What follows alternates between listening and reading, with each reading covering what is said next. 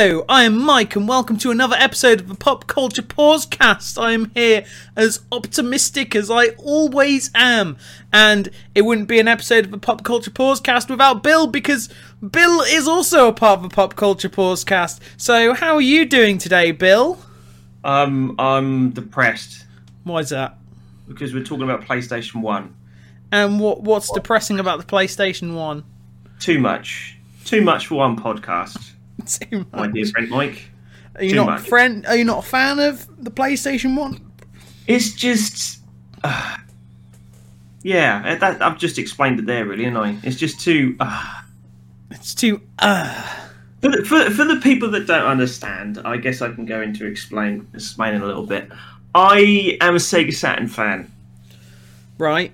Trying to nail down top 10 PlayStation games is like trying to figure out the top, 100 Sega Saturn games, because the Sega Saturn has so many more top class games that are actually got personality and everything else that I just don't associate a lot of fun and good times with the PlayStation 1. Not to mention there's a few crossovers here. So and people don't even realise there's certain games that were released on the Sega Saturn that were also on the PlayStation. So I don't really associate them with it. But if I didn't put them in my top 10, then technically I wouldn't be doing a top 10 for a PlayStation justice. Even though I look at that game and go, that's a Sega Saturn game.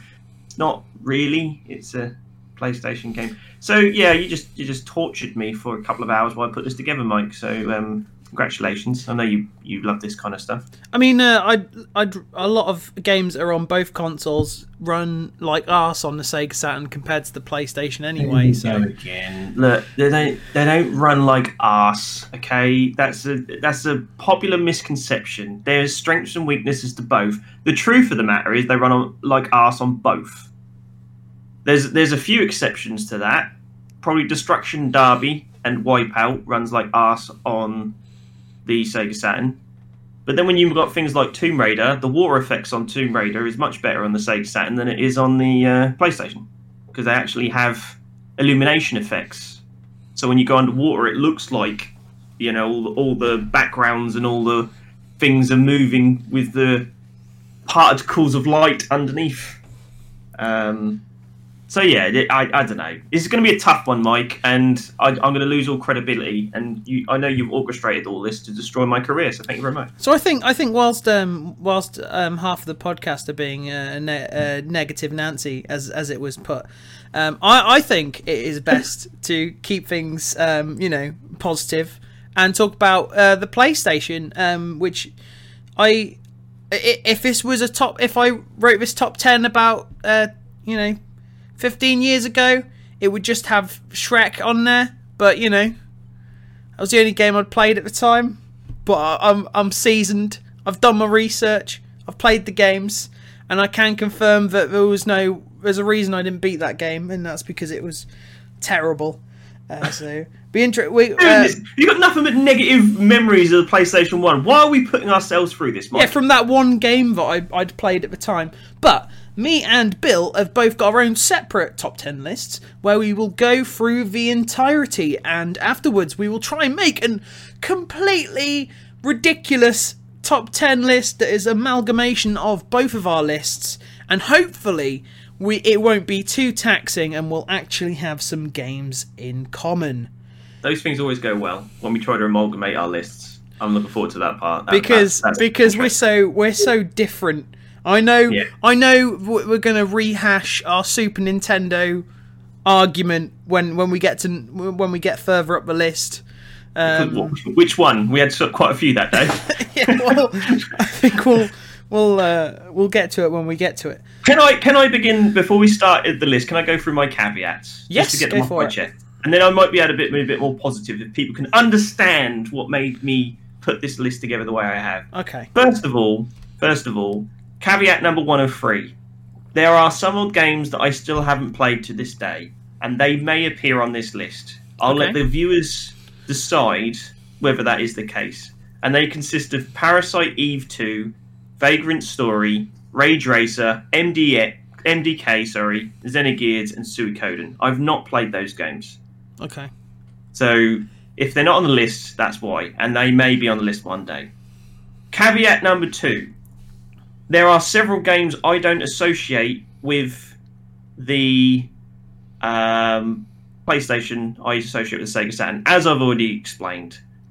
But I have to put them on this list, because otherwise I would be doing those games an injustice, because technically they're on there, so therefore they have to be in the top 10. So that leaves off certain games such as Fear Effect, Hydro Thunder, Croc, Destruction Derby, Pandemonium, Rayman, and things like that. They, for me, feel more like PlayStation games in a lot of ways, but they're nowhere near as good as what some of the games that were on Sega Saturn and PlayStation. My final caveat is, because I've included what essentially are Sega Saturn games on my top 10 list, that has just nudged the following games out of the top 10. Because there's if you are a fan of anything Bill and Pop Culture Pause Screen, you'll know that I don't do top 10 lists, I do top 12 lists. But Mike doesn't like top 12. He doesn't care about the branding or why we do this 10 show. looks better in a in a podcast title, doesn't it? He's after the algorithm. That's his truth. That's all what Mike wants to do. He wants clicks. Why, so therefore, if there going to be any of your honourable mentions that are going to potentially prop up on my list, because I'd rather wait till we actually talk about them proper. Okay, can we start with the honourable mentions then? I'd draw. Is there any that you pretty much convinced I wouldn't have on a list? Yes. All right. Well, no, like I guess so. I'm pretty sure. Right, I'm just going to say them. All right. This. We got too much to get through. I'm just going to do them. I don't care about your rules. All right. I'm doing my rules. So number 13 would be Ridge Racer 4. You don't have that on there, do you? No. Number 12 would be Time Crisis. No. And number 11 would be Tekken 3. No. Right. So those 3 games would be in position of the games I've chosen that are on the Sega Saturn instead. But if I put those 3 games on there, I'd be doing the 3 games that are on the Sega Saturn and Injustice, even though I don't associate them with the PlayStation. So there we go. Okay. Now I feel a little bit better because I've justified my decisions. All right. That's fine. You may continue, Mike. So, I am willing to start this list off with number 10, which is a game that I've played very recently, actually. And it was the remake that I played first, and I thought the remake was amazing. I didn't even consider playing the original, because I was like, well, it replaces it. But I watched a very interesting video. I can't remember who the video was by, that was actually talking very negatively of this remake and talking about how there were features from the original that weren't replicated in the remake, which got me intrigued enough to go and play the original. And that original was Resident Evil 2. Okay. Now, Resident Evil 2, I think is the best of the 3 PS1 Resident Evil games, at least on the PlayStation 1. Remakes make things a bit more fuzzy, but as far as if you're looking at the PlayStation 1 originals, I think that that Resident Evil 2 is the better one. There's a lot of features that were in that weren't in the remake that were in the original. For example, there was a lot more of a dialogue between Claire and Leon. There were very much a lot of the time in the remake, both stories were very much carbon copies, whereas in the original there was a lot more differences. So you had the Claire A, Leon B pairing, and the Leon A, Claire B pairing, and there were so many, like, I found so many cutscenes and so many little bits of story that just flat out weren't in the remake. And that really surprised me, because I just expected it to be like a very faithful recreation. I was shocked, for example, to not even come across like Mr. X until like the B plot line. And I thought that what it did, because replaying the original Resident Evil, it felt just really clunky, and the voice acting was absolutely terrible. You know, it's sort of hit cult meme status. You know, terrible demons. Ouch! You know. Have you played the original Resident Evil 1? Yes. Oh, you have? Okay, yeah. I was going to say, because you say the voiceover was terrible. It's not nearly in the realms of Resident Evil 1 terrible. It was leaps and bounds above the first one. Resident Evil 1 had absolutely dire voice acting, which I love, ironically. There was so much. The increase in presentation from the first game to the second was incredible, and I actually when I played the remake, I actually paid for the DLC to have the original soundtrack, and God, that made such an incredible difference. Like the soundtrack, I normally dismiss horror soundtracks because they're usually ambient noises and stuff. But when I played Resident Evil 2 and you go into that police, as soon as you walk into the police station, the like piano and that had such a incredible atmosphere, and I was surprised. I didn't find the game scary or anything, because it's some games can be scary. We'll get to that when we get to it. But for the most part, PlayStation 1 games, because of how they've aged, they're not particularly frightening. But I was really surprised with how good Resident Evil 2 was. And in a way, even though I still think the remake is a great game, I don't, unlike the remake of 1, I don't think it necessarily replaces it. I kind of just see it as like a companion piece. Whereas I'll never go back to the original Resident Evil. I'll definitely go back to the original Resident Evil 2. Yeah, and so what did this guy say that you mentioned briefly? In we ain't got time to go through everything he said, but what? Because I've never heard anybody say that the remake was diabolical compared to the original. So just give me a flavour. We never said it. He didn't. He said that the remake was still a good game, but. It was mainly the fact that the B stories were basically the same as the A stories. Yeah. And there was a lot of stuff that was cut, and he was talking about how the the death of the police chief Irons was a lot slower and a lot more like body horror in the original. Whereas it was very sort of quick and over in the remake. It was like sort of blink and you miss it. He just sort of walks around the corner, something bursts out of his chest, and that's it. Whereas it was very much like he was, hunched over, and he was like, I feel something, and then everything explodes. It was a lot more like interesting. Yeah, I mean, there was a few things that the remake did better than, there's a lot of things the remake did better than the original, but I do feel that there's a certain feel to the tank-based Resident Evils that still sort of hold true. I can't stand the fact that Resident Evil 2 doesn't have a 180 turn. Yeah. Whereas every other Resident Evil, apart from the first one, but like you said, it's very rare to ever go back to that one now. It's quite jarring to sort of play Resident Evil 2 without that ability. Yeah. I don't know. Yeah, I think that still stays true even now, unless you play it on the PC Master Race. But yeah, I mean, there's loads of story beats that go into that game and puzzle elements, like when you meet that Mrs. Birkin in the sewer, and there's a little scene with them on there, like you've already mentioned, with the scenario being so different. I was a bit disappointed when I played the remake, and there was virtually no difference between the two, where it was such a huge difference. I know people who played Resident Evil 2 thought it was amazing, but always thought you had to play as Leon first. Yeah. And never even realised that if they played Claire first, it gave them a different story. Well, back in the day, apparently, I don't know if this has changed in regards to the remake, but apparently the canon version is Claire A, Leon B.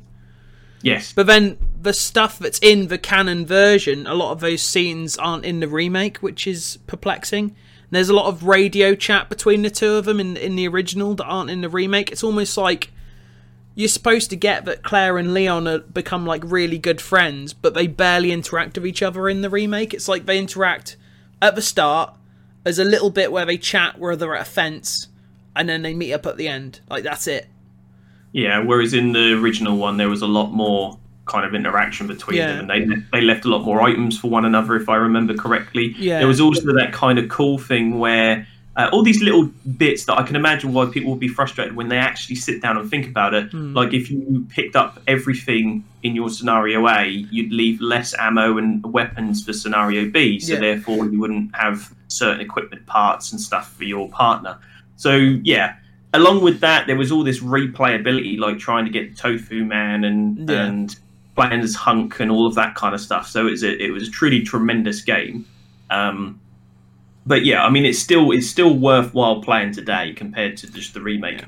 Yeah. And the way I tend to think about it is it's a bit like the accounts that are being told about this horrible day are not told by the people who were there. It was almost told by somebody else or lost to time on different files. So if you want to know everything that happened, you have to play 2, you have to play 3, you have to play the remake of 2 and 3, and then piece it all together to make a full account of what happened. That's generally quite the fun way of doing it. And it gives you more Resident Evil, which is never a bad thing. It's not on my list, but I also think that just worth saying that for those who are only have only played the remakes, the third one also has a lot of things that weren't in the remake, like the Nemesis choices, and there's like entire sections like the clock tower that just wasn't in the remake.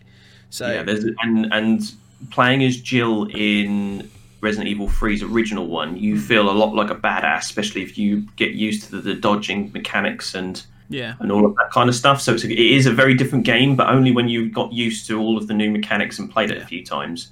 But the replay value of that one is sometimes greatly under-exaggerated because of what choices you can make and what differences it makes by interacting with Nemesis and things like that. So again, I love the series. They're one of the best series in gaming for me. But I don't think anything's been replaced except for the first Resident Evil. Yeah, no, I 100% agree with that. There's literally no reason to play the first Resident Evil with the GameCube remake.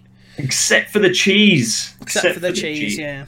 That's it. Well, my number 10, and this is where you're going to start getting a bit weird, Mike. You're going to think, where am I going with this? Okay. And you're probably going to go, what? This hasn't been mentioned yet, and that hasn't been mentioned yet.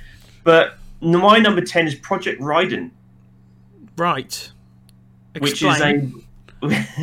Which is a bullet hell game. Okay. Where it couples in Raiden 1 and Raiden 2, the Raiden project. Now, this was a super rare game on the PlayStation 1, but it is a good entry point for anybody who wants to get into bullet hell games. Yeah. It's super stupidly hard, but you can tweak a lot of settings to actually get good at bullet hell games by playing Project Raiden. And because it's got 1 and 2, it's got good value for money in the package. Now, I think it was a release title, so very few people have got it, and it's like stupidly expensive, as I said. But it's not too crazy. You're not seeing thousands of bullets on screen, but at the same time, it keeps things simple. It keeps all the rules simple, and what you learn in Project Raiden, you can take through to any kind of bullet hell that you play. Now, the reason I have put it in for my number 10 slot above things like Tekken and Time Crisis and Ridge Racer, hang on, PlayStation fanboys, is because it hasn't been ported to anything else. Project Raiden is only on the PlayStation, and you'll hear a fair amount about that when it comes to me, because it still stays synonymous to what I consider the PlayStation to be. This all around, there was always one good game in every genre, and this was probably, even though there was a lot stronger, more prominent games in that genre on the Sega Saturn and the PlayStation, Project Raiden was the one that sort of started me off, because I played it in the arcade. Right. And then when I saw it on PlayStation, I was like, oh, I know what this is, where most people didn't. And when I picked it up and played it played it on the PlayStation, it got more time from me on there than anything else. And if anyone says, how do you get good at these bullet hell games? I'll always go back to my time on the PlayStation and Project Raiden and what that game taught me. And I think it's such an underrated gem. And in the same way that you can look at things like Doom and say, well, that's dated. There's much better first-person shooters nowadays. Yeah. still gives you the basis of a lot of things, well, a lot of first-person shooters and that kind of corridor-based first-person shooters give you, and that's how I feel about Raiden. I can't imagine you've played this one, Mike. Have you? No, to be honest, the bullet hell genre is a genre that I've completely avoided. I want to play Ikaruga at some point, just to sort of dip my toe in sort of get a feel for if it's worth something to invest my time into. But yeah, no, I didn't even know the game existed when you mentioned it, to be completely honest. This one is such a meaty... You know when you kill something in Doom with a shotgun? Yeah. It's timeless. It still feels good like that. Yeah. When you shoot something down in Project Raiden, the explosions and the details on the pixels are just as satisfying. Watching bosses blow up in that game is incredibly satisfying. And it doesn't do anything flashy, but it is still a great starting point for you to get into the genre. Ikaruga, Radiant Silvergun, the countless others are much better games. Right. But Project Raiden is still something that I can constantly go back, try and beat my top scores, play with a friend, and see those graphics and think, yeah, this still feels good to play. Oh, interesting. So maybe one for us to try out one day in the future. So, moving on to my number 9.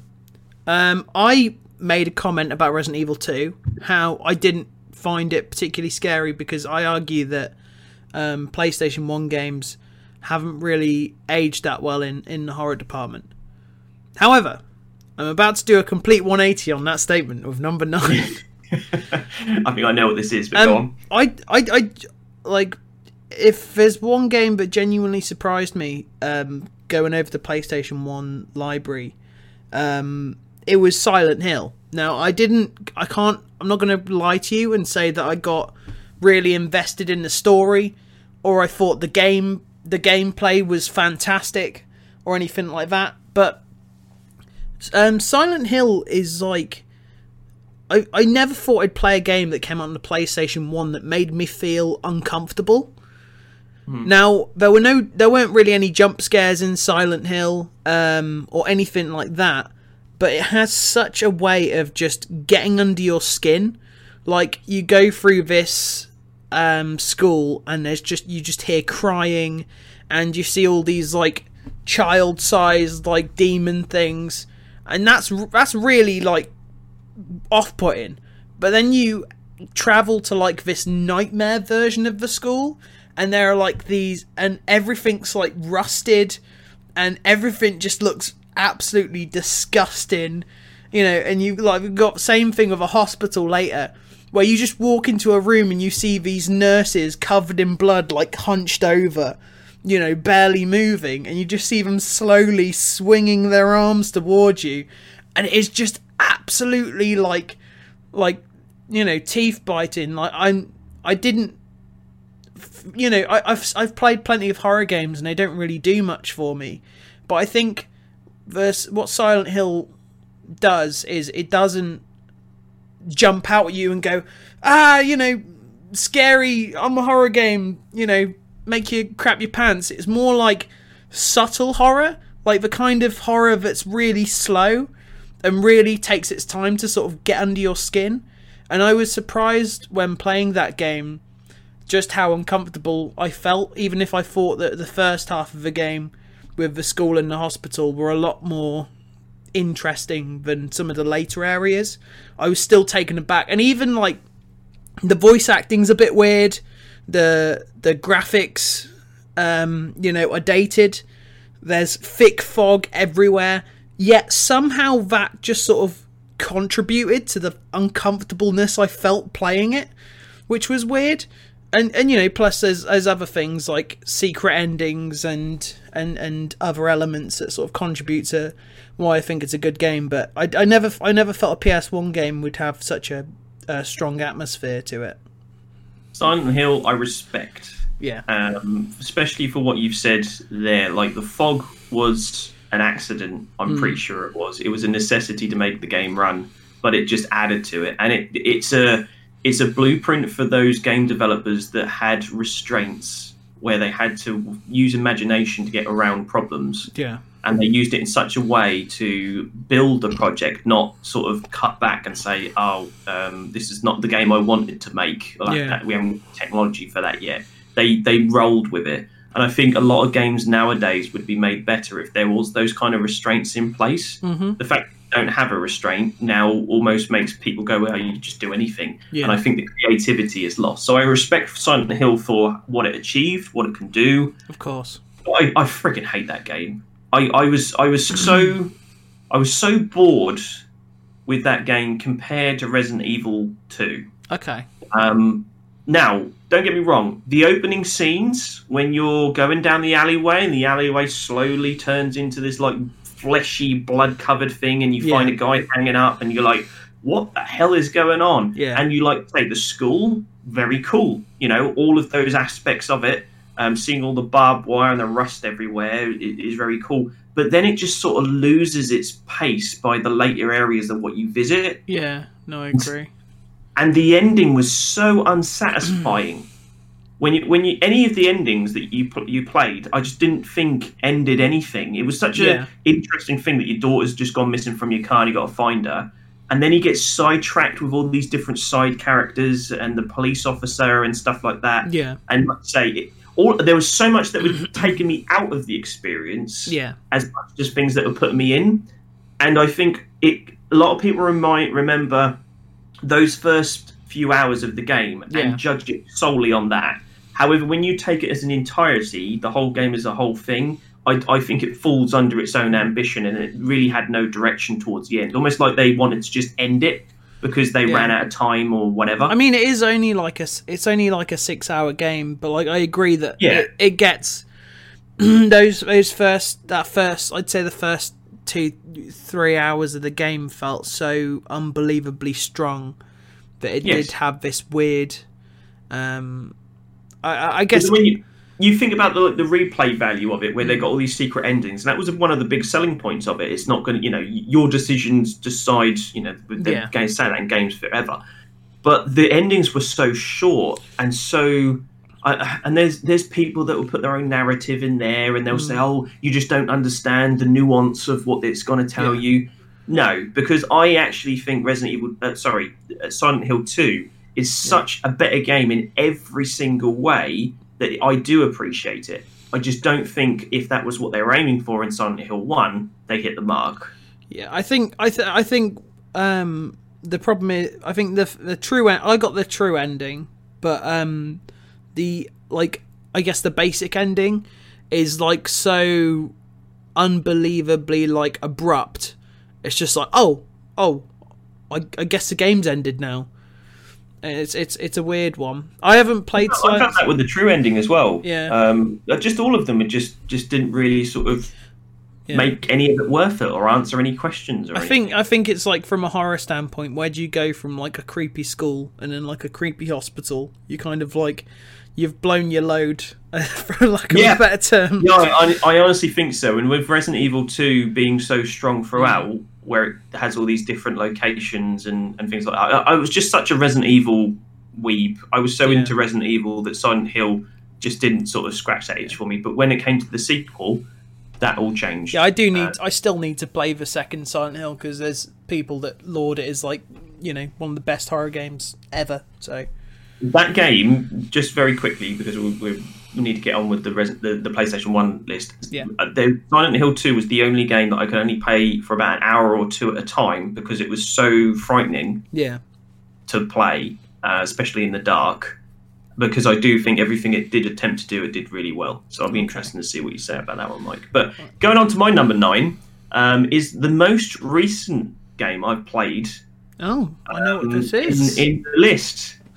And that's Mega Man 8. Oh, that's not the game I thought you were going to say, but all right then. Yeah, I've only just played this as of about a week or two ago. Right. Now I played it on the Sega Saturn. Okay. And I hated it. Okay. I wish I kept it because I did have it on the Sega Saturn, and now it's worth about £800. Oh Jesus. So I wish I kept the game, but I didn't. Anyway, I've recently had a sort of Mega Man revival where I've literally gone Mega Man crazy. And I think it's down to Mike, actually, who sort of said, look, you need to play these Mega Man games a certain way, especially with the X series. By sort of getting, the more you put into it, the more items you pick up, the better the game becomes. And I found that with a lot of them. So I revisited a lot of the Mega Man games, and I blasted through them quite quickly because I played a fair amount of games. And Mega Man 8, I didn't appreciate it at the time, but my God, that game's beautiful. The sprite work in that game is incredible. And the ideas that are in Mega Man 8, and I mean, the cutscenes are dreadful, and the voiceovers are some of the worst I've ever seen. It's like they literally turned up to do the voiceovers and went like that bit like Krusty the Clown in Simpsons, where he read 3 lines and then went home. Is that the one? Is that the one where he goes? You gotta defeat him, Mega Man. You gotta stop Dr. Wowie. Yeah, exactly. It's Dr. Light's voice man. I want to meet him in real life because he has got the best lisp ever, and he just couldn't be bothered. Everything he said, he was just like, "What have I done with my life? Why am I here?" But I mean, back then it was quite impressive to have anime cutscenes, especially that many in there, and the whole duo storyline is rubbish. But if you just take it on a level by level basis, where you have you're on the snowboard, the jet, the rocket board levels. Yeah. There's flying levels, a bit like a shoot 'em up or shmup, where you're on the back of the dog. Yeah. And the friggin' football power up that Mega Man gets is super fun, where you just kick footballs around and it bounces around. Right. And I didn't realise that was where they got it from. The fighting games I enjoy. Whenever you play as Mega Man, it's that Mega Man. The Mega Man that are in all the Marvel vs. Capcom games is based on Mega Man 8. So it was very joyful to sort of see all those moves he uses in that game actually in a proper Mega Man game.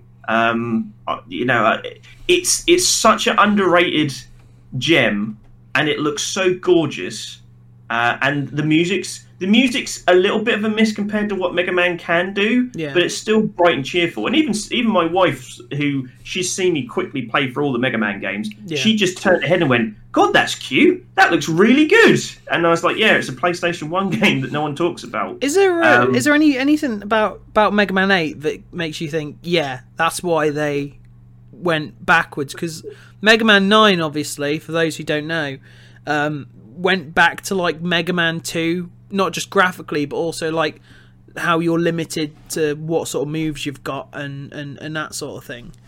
Is there anything that sort of you play Mega Man 8 and you think, oh yeah, no, I can understand why they sort of took the back to basics sort of approach? At the time, I could understand why.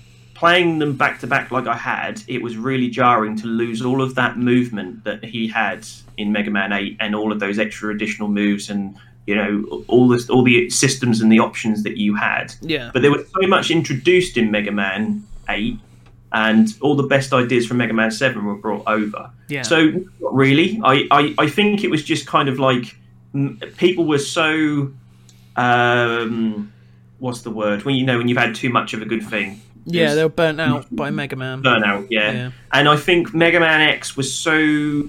Because Mega Man X always looks cooler than original Mega Man. Everyone was like, this is not really what I want from a next-generation console. It was all that kind of stuff. They basically made it look like Mega Man X was like...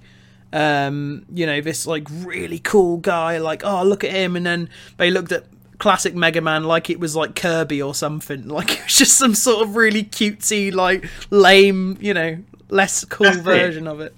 And what I'm finding when I'm revisiting all these is that at first I was the same. I was like, there is only one Mega Man. It's the one that was cool. It's the one with the teenage angst, and that's Mega Man X. But now I've gone back and played so much Mega Man the last few weeks. Yeah. The original Mega Man stands on its own, very much like. It's more platforming than it is action based. Yeah. And the look and feel of everything, even from the Robot Masters, is a lot more. Yes, it's a lot more kid-fied and cartoony, but it also is a Mega Man in its purest. Yeah. And there really is a big difference between all of them, and I'm really enjoying it. But anyway, we maybe save that for another episode going into Mega Man. But Mega Man 8 is a gem that most people forget about. It looks gorgeous. It plays really well. It's got some really great ideas that I wish come back. And I love it. I that would be one of my ones I come back constantly to. Awesome. Now going on to my number 8. This one, I think some people, at least people who are well versed in the PlayStation library, would probably question why this game isn't higher. But I definitely have my reasoning for it, and that game would be Crash Bandicoot Warped. Now, Crash Warped is like probably is definitely, from what I've seen, the fan favorite on out of the PlayStation titles. I disagree for what you'll see later on in the list. But Crash Bandicoot Warped is a really fun game to blast through. It's got, I think the only thing that holds it back is the overabundance of vehicle segments and things like that. I think I worked it out. It's something like a third of the levels are like vehicle levels, which means you've only got 2/3 of the game that are actually platforming. And for a game that's as short as Crash Bandicoot, that's quite weird. But I still really like Crash Bandicoot Warped. Not only are the going through different time periods interesting, going to, you know, ancient Egypt, or going to medieval times, or being on a tiger on the Great Wall of China. I found that so enjoyable from a visual standpoint.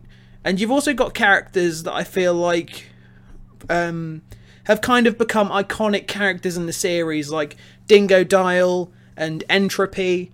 And not to mention, I think probably has the best boss fights out of the original trilogy.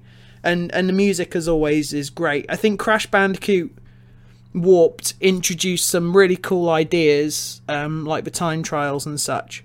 I just think that it maybe went for variety too much, as opposed to sticking to the platforming that I still believe works really well. Don't you think that's like the natural progression of Crash Bandicoot, though? Remembering this is a time before we had things like auto runners, but because a lot of the 3D sections in Crash Bandicoot, you very rarely took your finger off the forward button or the back button anyway. Yeah. But that's more of a sort of like, maybe they should have always done that. Not so much with the bits where it goes in 2D, you know, it's 2D platforming, but just think about the bits where you're running away from the boulders, or you're actually playing through the levels. Yeah. You don't often let up on the up button or the down button, do you? Well, it's not when I say like vehicle segments and stuff, it's not so much like, I really like the tiger sections, because they're just like the polar sections in the second game. It's more so stuff like when you're in a plane and you've got to shoot blimps down, or when you're on a jet ski, like that bonus level, Hot Cocoa, which I will say, don't look up on Google Images because you will not see the level. Oh dear! Oh no, internet! Oh no! But that level is just like this massive open area where you've got like something ridiculous, like 70 boxes to hit, and there's nitro crates everywhere, and it's just a miserable experience. So like, I think Crash Warped is only held back by those levels that I think a lot of games around that time, when they hit their third entry, I know Spyro 3 is also guilty of this, it just kind of threw variety out. So then you've got this really refined platforming that is then sort of watered down by these other sort of types of gameplay that they've sort of threw in there for variety's sake, which is the only thing that held it down. But I still enjoy. I played it probably about 2 weeks ago now, and I still enjoy it, especially the PS1 version.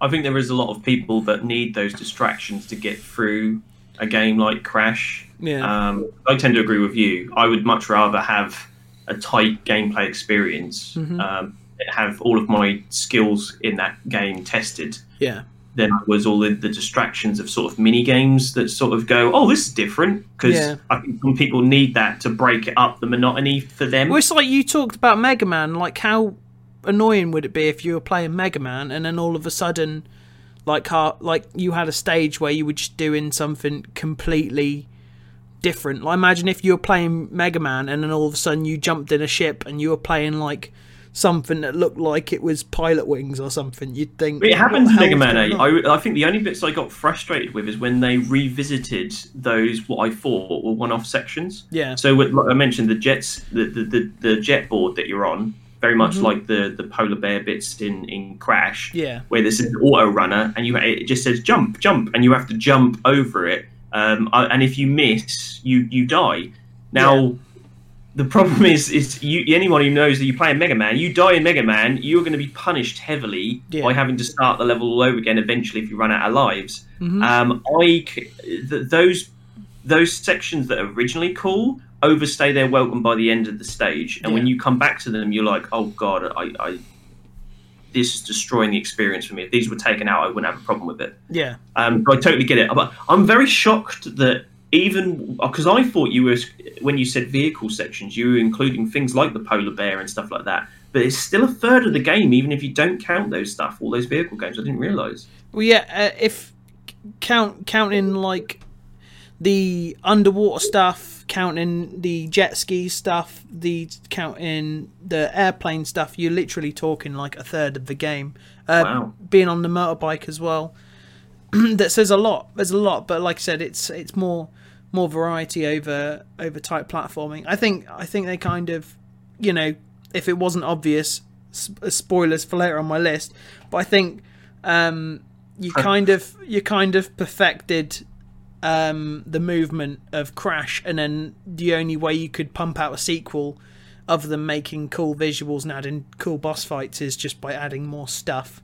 So I think you're right, they did do a lot of that. Well, my number 8 is another game I played recently that I was pleasantly surprised with, and I reckon I'd be blown away if I played it back in the day. That's Soul Reaver. Yeah. I've always sort of looked at this game from afar and went, that looks cool, but never really knew what it was. Yeah. There was a certain type of person at school who played it. So I was always quite intrigued by it. But I didn't expect it to be as good, or the levels designed to be as well laid out as it is. I found a lot of PlayStation 1 games tend to be either really empty, kind of interlocking levels just for the sake of it, or very bite-sized chunks that are slammed together, even they don't always like rhyme or reason. However, Soul Reaver is this very nice kind of interlocking Metroidvania kind of like game where you pick up stuff to be able to get new abilities to get other places. Now, the game is terribly dated. It definitely needs a remake really badly. Combat is very janky and repetitive. The hitboxes are a bit all over the place. Some of the platforming is a bit and there's a few bits where I thought the game was telling me one thing and it wasn't, but it looked like you could do it, like that kind of, when you play a platform and you've got invisible walls, and you're like, I can definitely get up there, but you can't. But the game never intended you to, and if they just would have changed the graphical tell at some point, you probably wouldn't even thought about it. So there's a bit of that. But when the game works really well, when the game does what it's telling to, like shooting out glass windows to kill the boss because it's weak to sunlight and stuff like that. When you finally get the ability to swim, and it just feels so good, and the working out where you got to go, what you've got to do, what lever activates what door, and all that kind of stuff. I dig that stuff in video games so well, and Soul Reaver did it really well. And it just, like I said, it felt like a Metroidvania, but with that a lot more of a darker, gritty sort of feel with it. If it wasn't for the ending.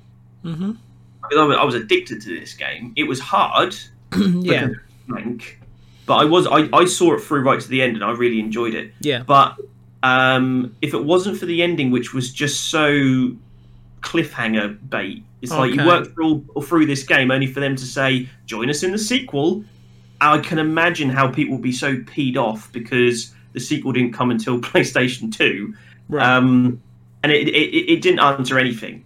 After such an awesome beginning of, Soul Reaver having his wings ripped off and cast into the void and all that kind of stuff, you think, I'm going to get my revenge, mother bitch. And then nothing ever happens, and he just jumps through a portal at the end.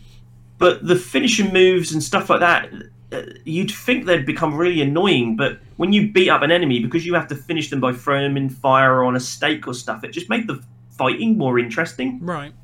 You couldn't just beat an enemy. Have you played it, Mike? Have you played Soul Reaver? I haven't. No, I know it was actually written by the Amy Henning who later on did the first 3 Uncharted games. So I know it's sort of in good hands in terms of sort of the people behind it. But it's just you can tell that there was a lot of thought in each of the characters. Yeah. And the bosses as well, and how morphed and warped they all become. Because essentially, just to set the scene for you. So I thought you played it. Sorry. No. The Soul Reaver, Raziel, gets chucked into the void, and he comes back like, I don't know how many years later, thousands, millions of years later, right. And all of his brothers have warped into these horrific monsters, and their legacy has all been destroyed, and he has to go around and sort of knock them all out, kill them all and take their powers, and that's how he gets more abilities to go to different locations. Yeah. But what's really cool about the battle system is because everybody's immortal, and they only have clear weaknesses like fire and stakes through the heart. They're all like vampires. Okay. So you can't just go up against an enemy and hack them and they just die and fall over. Okay. You have to pick them up and throw them at spikes or kick them into fire to finish off the enemies. That's cool. And it just makes it really interesting. And you can't die either. When they actually whittle your life down, you just go to the underworld, you kill a few ghouls and suck up their souls, and then you come back. Okay.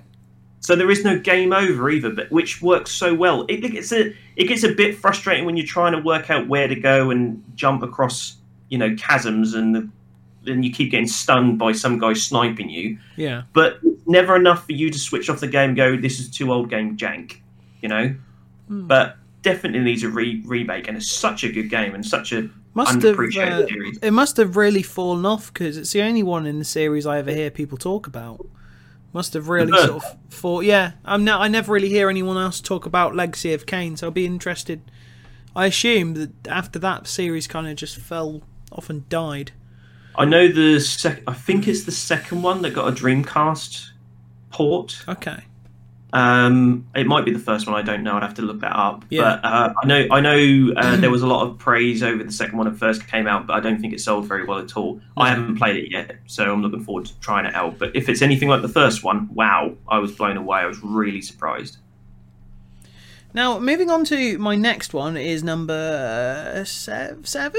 We're on 7. 7, yep, 7. Ironically, number 7 is the perfect spot for this game. Because it is indeed the game that nobody shuts up about. And that's Final Fantasy VII. Now, people might be wondering, why have you put Final Fantasy VII on your list? And why have you put it at number 7? And he's being ironic, people. Get over it. Being ironic. No, I appreciate Final Fantasy VII, and I think I've got more respect for it upon playing the remake, because I think the remake had a lot of themes that it kind of butchered that the original sort of did.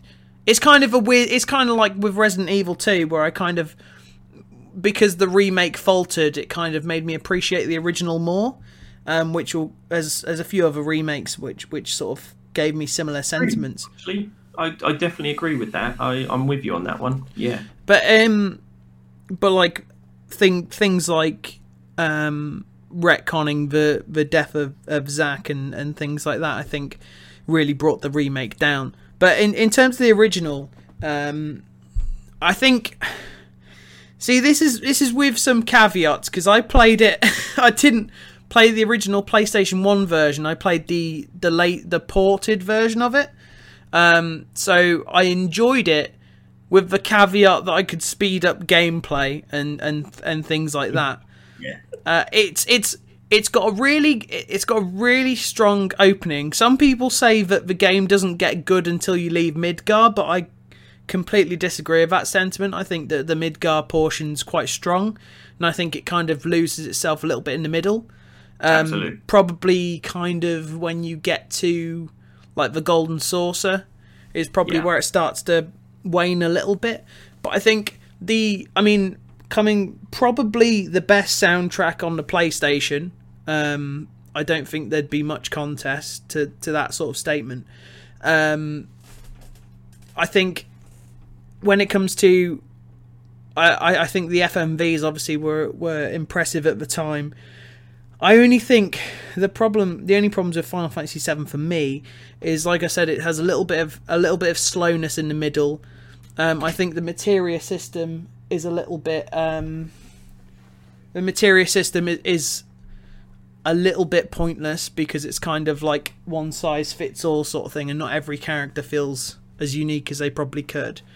But I do appreciate Final Fantasy VII and its story, and I think it had a lot of hooks that sort of kept me going. As much as I have this weird push and pull with Final Fantasy VII, because as much as I want to enjoy it, it's put on such a pedestal that you kind of struggle to get to that point.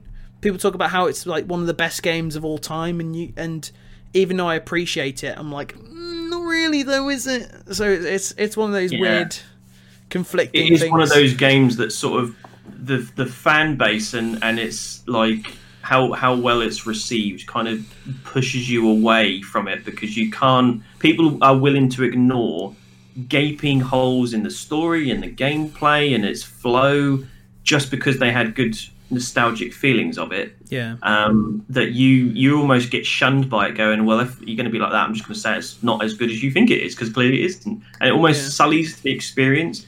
But Final Fantasy VII, I'm very much like you. Since I played the remake, I love the remake up until the part where you go to Shinra building, and then the whole game just changes, and it just turns into this whole. It's like I just wanted you to make the original one better. Don't change and mix everything up. And then it turns into Kingdom Hearts and it completely goes off a ledge. But it made me appreciate, which is, I reckon, was the goal, more of what Final Fantasy VII originally was. Now, I actually think the first part, the Midgard part, is actually the best part of the game. Okay. That was the most interesting. As soon as you go into that open world bit where everyone's like, oh my god, the world's so big and it's got so much stuff, I immediately just went, this is so empty. It's so dull. I think we both have I think we've both just realised over the course of the podcast, all the ones we've done, that we both seem to favour a more tighter linear experience. So when Final Fantasy VII moves away from that, it becomes a little bit more aimless. I always feel like whenever you play a Final Fantasy game and it gives you the airship or that equivalent, it kind of loses me a little bit. Yeah, and it's so filled with mini games, and then none of them are good. None of them are fun. I mean, back then again, it was a novelty to have so many varieties of games genres in one game. Was unheard of. Yeah. So a lot of people go, oh, you've got the bike sections, and there's an RTS section, and then people forget about the slap mini game and the dolphin mini game and the breathing and the squats, and all of it is just such a childish mess that just destroys the pace of the game, and you just can't take it seriously. I was blown away by what they did with the remake to make some of that canon and actually make sense, and I think they did a tremendous job to get this kind of weird mishmash of ideas actually in a serious environment. However, I think Final Fantasy VII ends so strongly that a lot of people forget about what happened in that second disc. Because my biggest problem is the second disc. I just think that it's a slog. Also, like, who cares about Kate Sith? And like, he could be taken out of the game. I don't really care about Aerith's death. People cried. I didn't. Yeah, I played some other games where characters died before I played Final Fantasy VII, and it also, just to give it the complete context, because I have to say this every time I play it, because it's like, first of all, I was an N64 guy, so I was playing Ocarina of Time, and I was saying, why would I sit there for 12 minutes and watch Knights of the Round when I can actually do the fight myself, like in Zelda? Plus, then there was Shenmue, and I was playing that, and people were still banging on about Final Fantasy. But when I did play Final Fantasy, I did have an issue with it loading because I had a gammy second disc. So I say that anyway. But I do find it a lot more appealing these days than I had for the last 10, 15 years. Yeah, I mean, I recently played it with a PC port that had completely restored like the pre-rendered backgrounds to make them look like they came out today, and they've replaced the Roblox bloody Playmobil character models with the ones that are actually in the battles. Yes. And it was such a small visual change, but it did so much to the experience. There's a whole like mod loader for it and a whole modding community, and that's definitely made the game more enjoyable. But judging on the base game, it's a game that I respect, and I kind of I feel like it was hard not to sort of bring up. But I've obviously got PlayStation titles on this list that I enjoy more from either a story perspective or from a gameplay perspective. So, yeah, I agree with that. I think you've explained why you maybe put it higher if it didn't have so many flaws. Yeah. Not looking through it from a nostalgic lens. Yeah, because just to be clear for viewers, who I've said it before, but for people who are listening to this podcast for the first time, I have no nostalgic attachment to the PlayStation at all. So everything's been very retrospective. Final Fantasy VII was actually the first Final Fantasy that I'd played, and I think it's one of those. I've got certain games I've played for the first time, like Final Fantasy VII, Half-Life. There are other exceptions of sort of not going into my brain right now, but games that have been put on such a high pedestal that it's literally impossible to live up to that. So it's kind of like, you know, and I think one thing it sounds weird because I've been talking out but so many flaws these games I've put on my top 10 PlayStation 1 games, but that's only because I think for any game I'm quite happy to openly talk about the flaws of the game. I think they stand out more than the bright points, even if the bright points I think overshadow the more negative aspects of it. Whereas I'll just say the Final Fantasy VII is not as good as you think, so get over it. So there you go. I'm gonna do what I did on our SNES top 10, Mike. And I know you weren't very happy about it back then. Are you going to put in a bloody compilation? Are you going to go all the PlayStation demo discs 1 to 8, all of them? Putting them I'm just going to say this. Okay, number 7 is Tomb Raider. Okay, all right then. Okay, but Tomb Raider 1 was a Sega Saturn game and was released on the Sega Saturn first, so I played it on there. Right. I think the Tomb Raider series as a whole gradually got worse as they went on because it became less about actually raiding tombs and more about holding the shoot button down and just shooting things constantly. However, I don't associate Tomb Raider 1 with the PlayStation, even though it's one of the company mascots at that point. I think more Tomb Raider 2, 3, 4 as I go on. But Tomb Raider 1 does exist on the PlayStation, so I have to put it on there somewhere. And it probably would be higher if it wasn't for the rest of the Tomb Raider franchise. So I'm in this kind of mixed match where I say Tomb Raider, but what I'm actually talking about is probably the Tomb Raider franchise. You put your game that you think is the best in here. I think the first one is the best because it was more about platforming and moving around. I thought it was the one game where it was me versus the level, and more often than not, the level won until I finally cracked the mystery of what was, the tomb or the Indiana Jones type feel. And it was just so fun to find the exit to these levels, and I never get enough of it that I constantly go back to playing Tomb Raider 1. Tomb Raider 2 onwards had a lot more cinematics and a lot more emphasis on the battles, which is a problem because it's a PlayStation 1 game, so where cinematics don't really sort of work very well. And, there's loads of blocky hands and no moving mouths and sort of moving heads as they tried to speak. Yeah. But the battle system was a lot of Lara locks on and you hold a button and you just have to jump back, dash and all that kind of stuff to shoot enemies, which doesn't work. So a lot of people consider Tomb Raider 2 to be the best in the series, from what I understand from my time with gaming, and I Yeah. completely disagree, because there's so much fighting in that game that you find it yourself more often than not standing still and shooting than you do actually tomb raiding. But I can't deny the amount of fun and enjoyment I've had from the series as a whole, that I had to put it somewhere. Yeah. And I don't want to put in that slot, because, as I said, I'm completely torn on which one I should put in that slot. So I'm not going to. I'm not even going to put myself through that. And I don't care about Mike's rules. So Tomb Raider as a whole is in there. You choose which one you think is good. I think as a series, it's a lot of people frown and say it's aged like old milk, but I think Lara Croft is so good as a character, and there's so much more you can do if they just revisited and got back to what made Tomb Raider Tomb Raider. I like the new ones, don't get me wrong. Well, I say that. I like the first reboot. I didn't like the Rise of the Tomb Raider and all that kind of stuff. I think it got too much like Uncharted. But those original Tomb Raiders blew me away, and they gave me a lot of fun, even though I think the formula was more and more stretched as it went on. Yeah, I think Tomb Raider is one of those series where I look at and then I just think, nah, I got no interest. And then you got the reboot that are just like discount edgy Uncharted. I played the first two in the reboot, and I didn't even finish the second one because I just didn't grab me at all. And I hear the third one's even worse. So it's kind of like Tomb Raider's in a weird position where it's like it's almost like nobody cares anymore.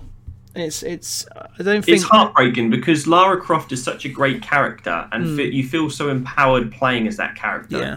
And just when they get, like, I thought the first one nailed it perfectly, and I couldn't wait for the others. Then when I played 2 and 3, 2 was more battle orientated. 3, I think, is when they started bringing in vehicles and vehicle jumping sections, which is a terrible idea.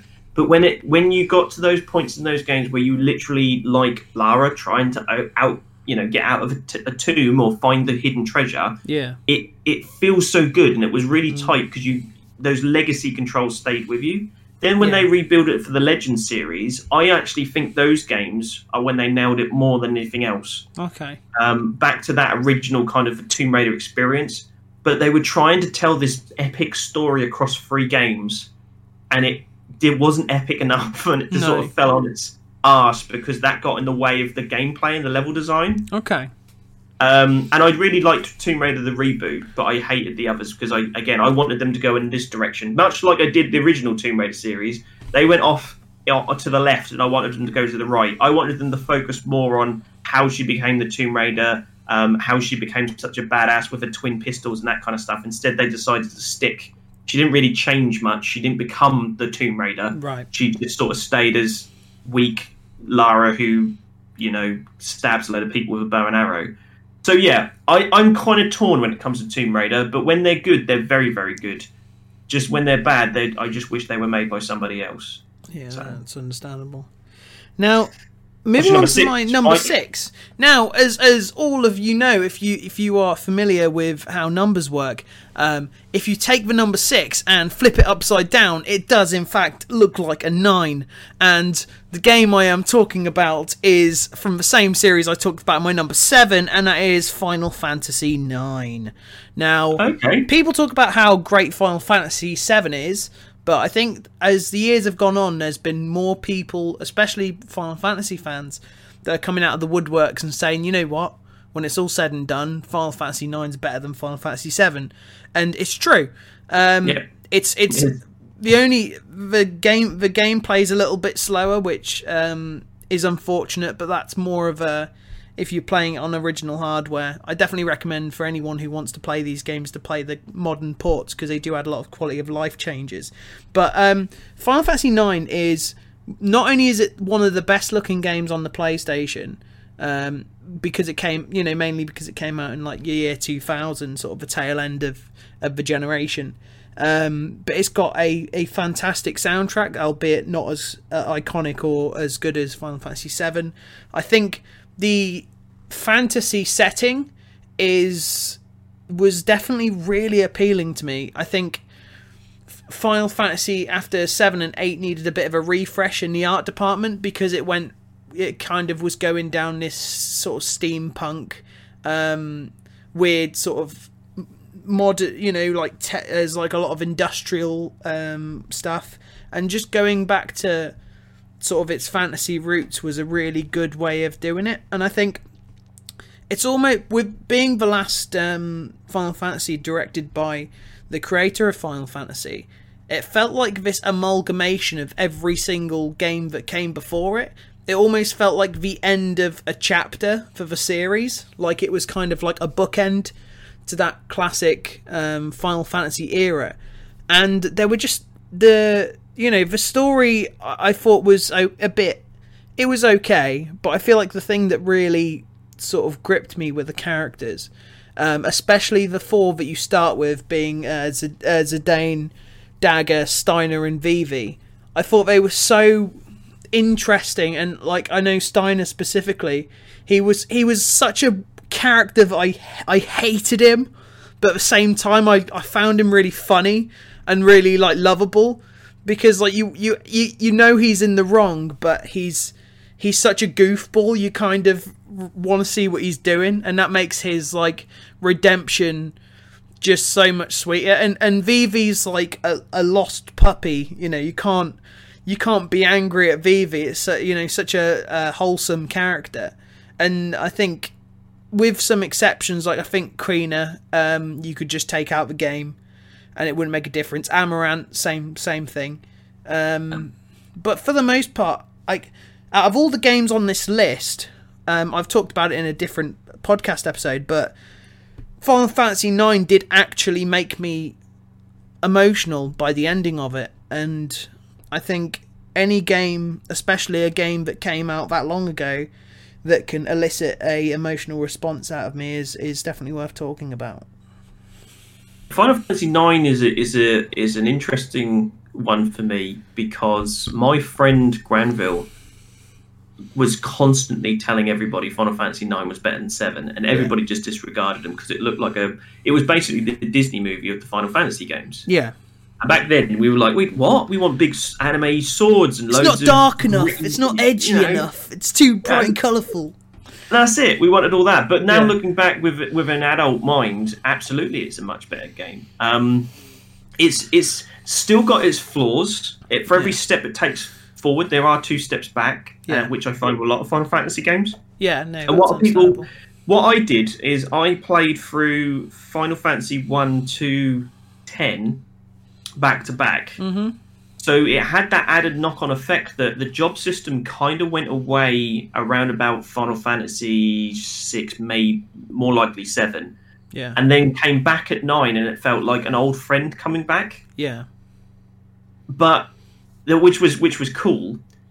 But the main thing about it is that everything that Final Fantasy 7 does, 9 does better. There are still mini-games in 9, but it doesn't swallow entire sections and overstays its welcome. Those bits where you're doing the sword fencing and play acting and all that kind of stuff. That's all quick time events. I can't criticize 7 and not criticize 9 for having the same kind of disjointed mini game kind of nature to it. Yeah, of course. But it doesn't really do it enough. And also 7, I think, has locations where they are more memorable, because for every big location like the plates and the golden saucer and stuff like that, there's so many insignificant, boring locations.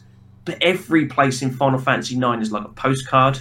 It looks gorgeous. There are only a few set places I can pick out, but there's not a single bad location, from the castle, from the pit where the woods, the massive tree sort of swallows the land, from the part where you go to the last area and all that magic zone, and the FMV just brings it all together. Yeah. And I think you might be listening to this and go, well, what's the difference then? Why are you saying 9's better than 7? 9's better than 7 because its pace is better. Its characters are three-dimensional. Mike's just said Steiner goes from a character you look goofy and you look stupid, but by the end of it he becomes a friend, because he goes on this massive journey and he has a character arc. Whereas in 7, when you meet them, they stay the same throughout. It's more world driven in 7, whereas 9 is more character driven. And there's some misses. You've mentioned them, like Quincy and Emil, is it? Emil? Quina and Amaranth, Amaranth's kind of like the hard edgy character that literally contributes nothing, and then Queen is just kind of like your big the cat of the group. What's that other one with? What's the summoner with the point on her head? What's she called? Summoner. Yeah, the little girl character. Oh, Aiko. Yeah. Yeah. Again, she's another one. I think they were there to fill out the roster of movesets more than anything else. I think the main four were always my party whenever I could. It was the first. It was always them four. So yeah, and that's where all the attention went into. But I don't think that's a bad thing. I think that's a really good thing because it makes the story more precise, and you live through with these characters as you're going through.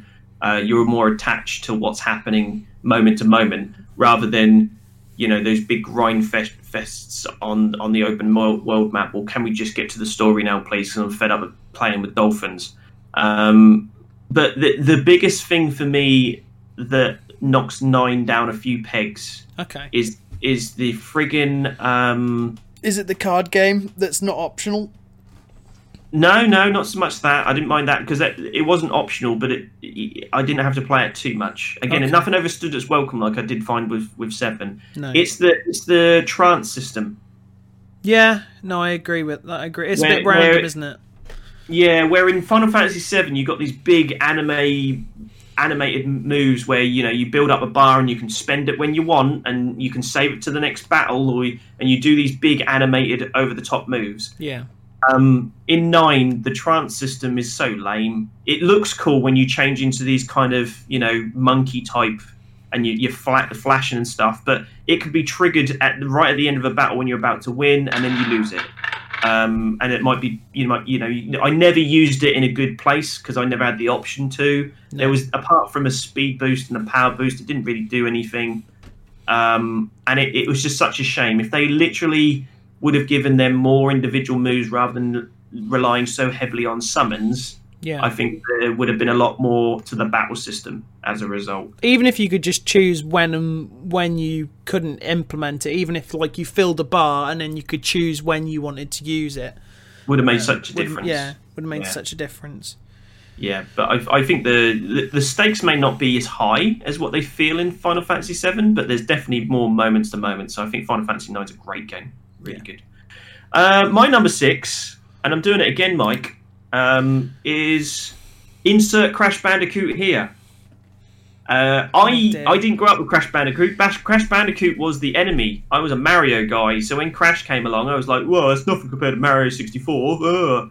However, I've recently gone back and played all the Crash Bandicoot games, both the remakes and the originals, and they're actually really fun. And every single one has their own problems. Yeah.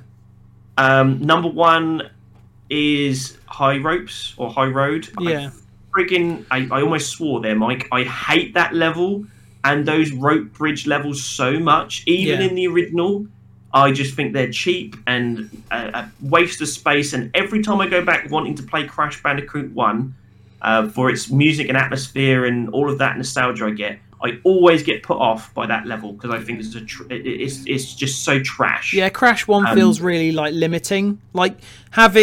You get new abilities in the later games, you get the ability to slide, which you can follow up with a higher jump, or you've got things like in the third game you get a double jump and a tornado spin and things like that. And going back to Crash 1, where you can literally jump, spin, and that is it.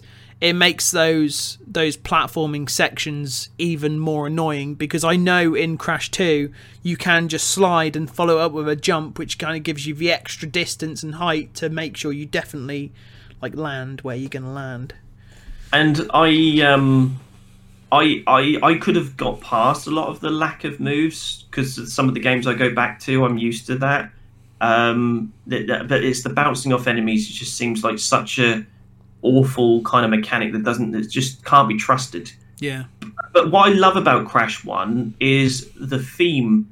Whenever I think Crash, whenever I put my mind into any promotional pictures or anything, I always see him in the forest with those tiki masks. Yeah. That kind of aesthetic. Crash 1 has more of that than anything. Mm-hmm. And where a lot of people go, well, there's not a lot of variety there. I want to play as Crash in a jungle with the tiki masks and everything. It was a journey. It was kind of... I always say that Crash is like Sonic. There's a lot more familiarities than people would give it credit for, but it's like that in regards to the fact that you start off in like a very nature orientated place, and then you slowly transition into a lot more like mechanical sort of taken over area, and you're both up against scientists, evil scientists, and also the fact that both Sonic and Crash have their 2D and their 3D sort of sections. Because if you think about it, half of like Crash 1 is like a 2D platformer. It just is. And there's something really fun about that, so I enjoy that. As for Crash 2, I think that's probably the best of the trilogy. I agree with yourself there. Okay. But there's nothing in Crash 2 that makes me sort of remember it. It's such a solid game. I think Ice, when I think Crash, like there's a lot of ice levels too. And stuff. And I don't know why, because I don't think there's that many ice levels, but I think it's one of the first things you see, or maybe you see it more often. The first level is Turtle Woods, which is very much similar to the aesthetic of the first game. And it's so short, you've got it's like an intro. Yeah, I'm trying to think of all the different themes. You've got them. You've got the like sewer levels, which had like the electric eels and stuff. There was those levels with like the bees and things where you had to like tunnel underground. So there was interesting themes, but I do agree when you say that out of the three, the third one has kind of like the weakest theming in terms of like visuals. Well, I think the second one does. Sorry, that's what I meant. The second one has the weakest sort of theming out of the three. Yeah, I think it moves so quickly and there's so much variety to it that I can't put my finger on what my favourite level is, or what part I remember the most, or a particular boss, or any of that kind of stuff. But I can with 1 and 3. Yeah. All I remember mostly with Crash Bandicoot is snow. Number 2 is snow, and how much Cortex talks to you. Yeah. Probably because I remember seeing that in Toys R Us quite a lot. Cortex constantly talking to people playing the demo. And as for 3, I agree with you. I think 3 is a great game, but there is a lot of gimmicks in the game that kind of hold it back when revisiting it, where you kind of like you want it to be the Mario Brothers 3 of the Crash series, but there's too many set pieces that sort of get in its way. Yeah. Even though that probably is the most fun, or how I got used to it. So yeah, I struggle. I think they're all really good, but again, like you may have found with a lot of these games, I don't necessarily rate one higher than the other, because they all have their strengths and weaknesses that kind of keep them quite consistent. Yeah. And again, that's not a bad thing. I'm not having a go at Crash. I think Crash is brilliant, and I should have played it a lot earlier. But yeah, Crash as a series, I think, is fantastic, and that's why it's at my number 6. We're not going to bring up Crash Bash though, because that is dreadful. It's not played it. People say it's people who grew up with it say it's as good as Mario Party, and they really want a remake. I say no.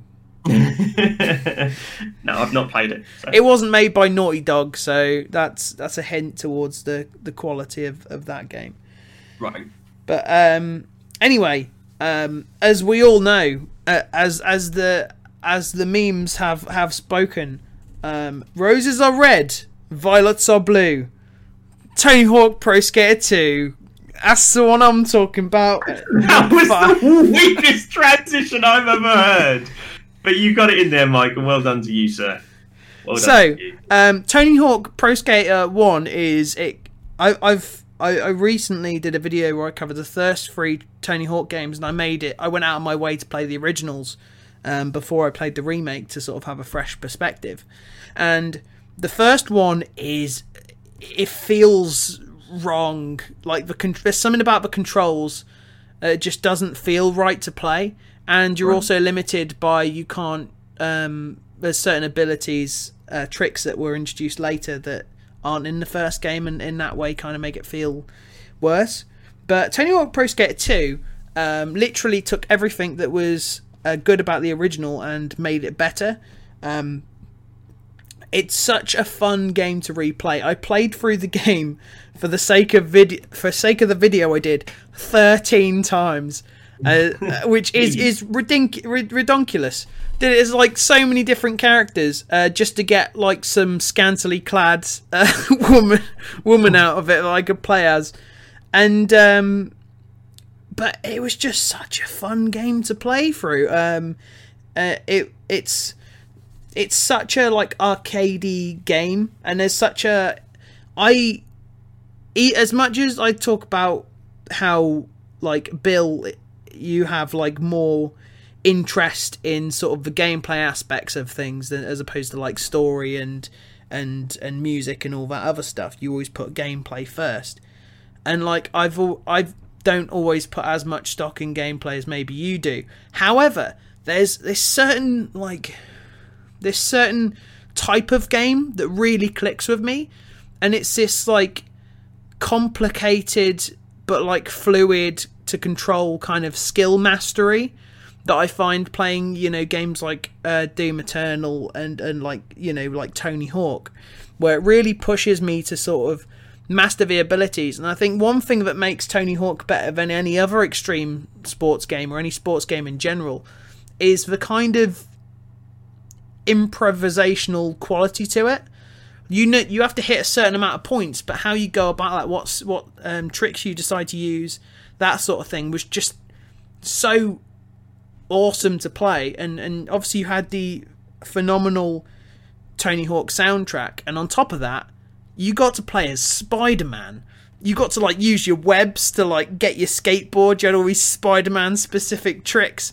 That was such a fun thing that didn't come into the remake. I think unfortunately, should you play Tony Hawk Pro Skater 2 today, I still enjoy it. I don't think it doesn't feel dated, but at the same time with the remake there's like no reason to play it other than, you know, a curiosity thing. But I think the second game definitely is the first good Tony Hawk Pro Skater game. I think the first one is jank and is just not fun to play nowadays. A lot of games went down that road. Tony Hawk's was this massive boom period when I was a kid growing up, where skating was cool and everyone was trying to learn how to skate like Tony Hawk's. And those games, very much like the wrestling games, where I was more on the wrestling game side of things in that era. It was almost like a badge of honor, or a kind of like people wear a Marvel T-shirt now and they judge you by which Marvel character you've got in the T-shirt. Having a rock band meant you were into your Tony Hawks, whereas you have a wrestling T-shirt, you're into your wrestling. You know, it was very much a statement. But you're right when it comes to the gameplay. Tony Hawk's does something very simple, which is why I love a lot of the Sega Saturn games for the same reason. It arcade basis is, here's the rules. This is what you do when you're on a flat surface. This is what you do when you're on a turnpike. This is what you do when you're on a rail. And you can link it all together with these rules. And the game and the level design teaches you those fundamentals bit by bit until you suddenly go, click.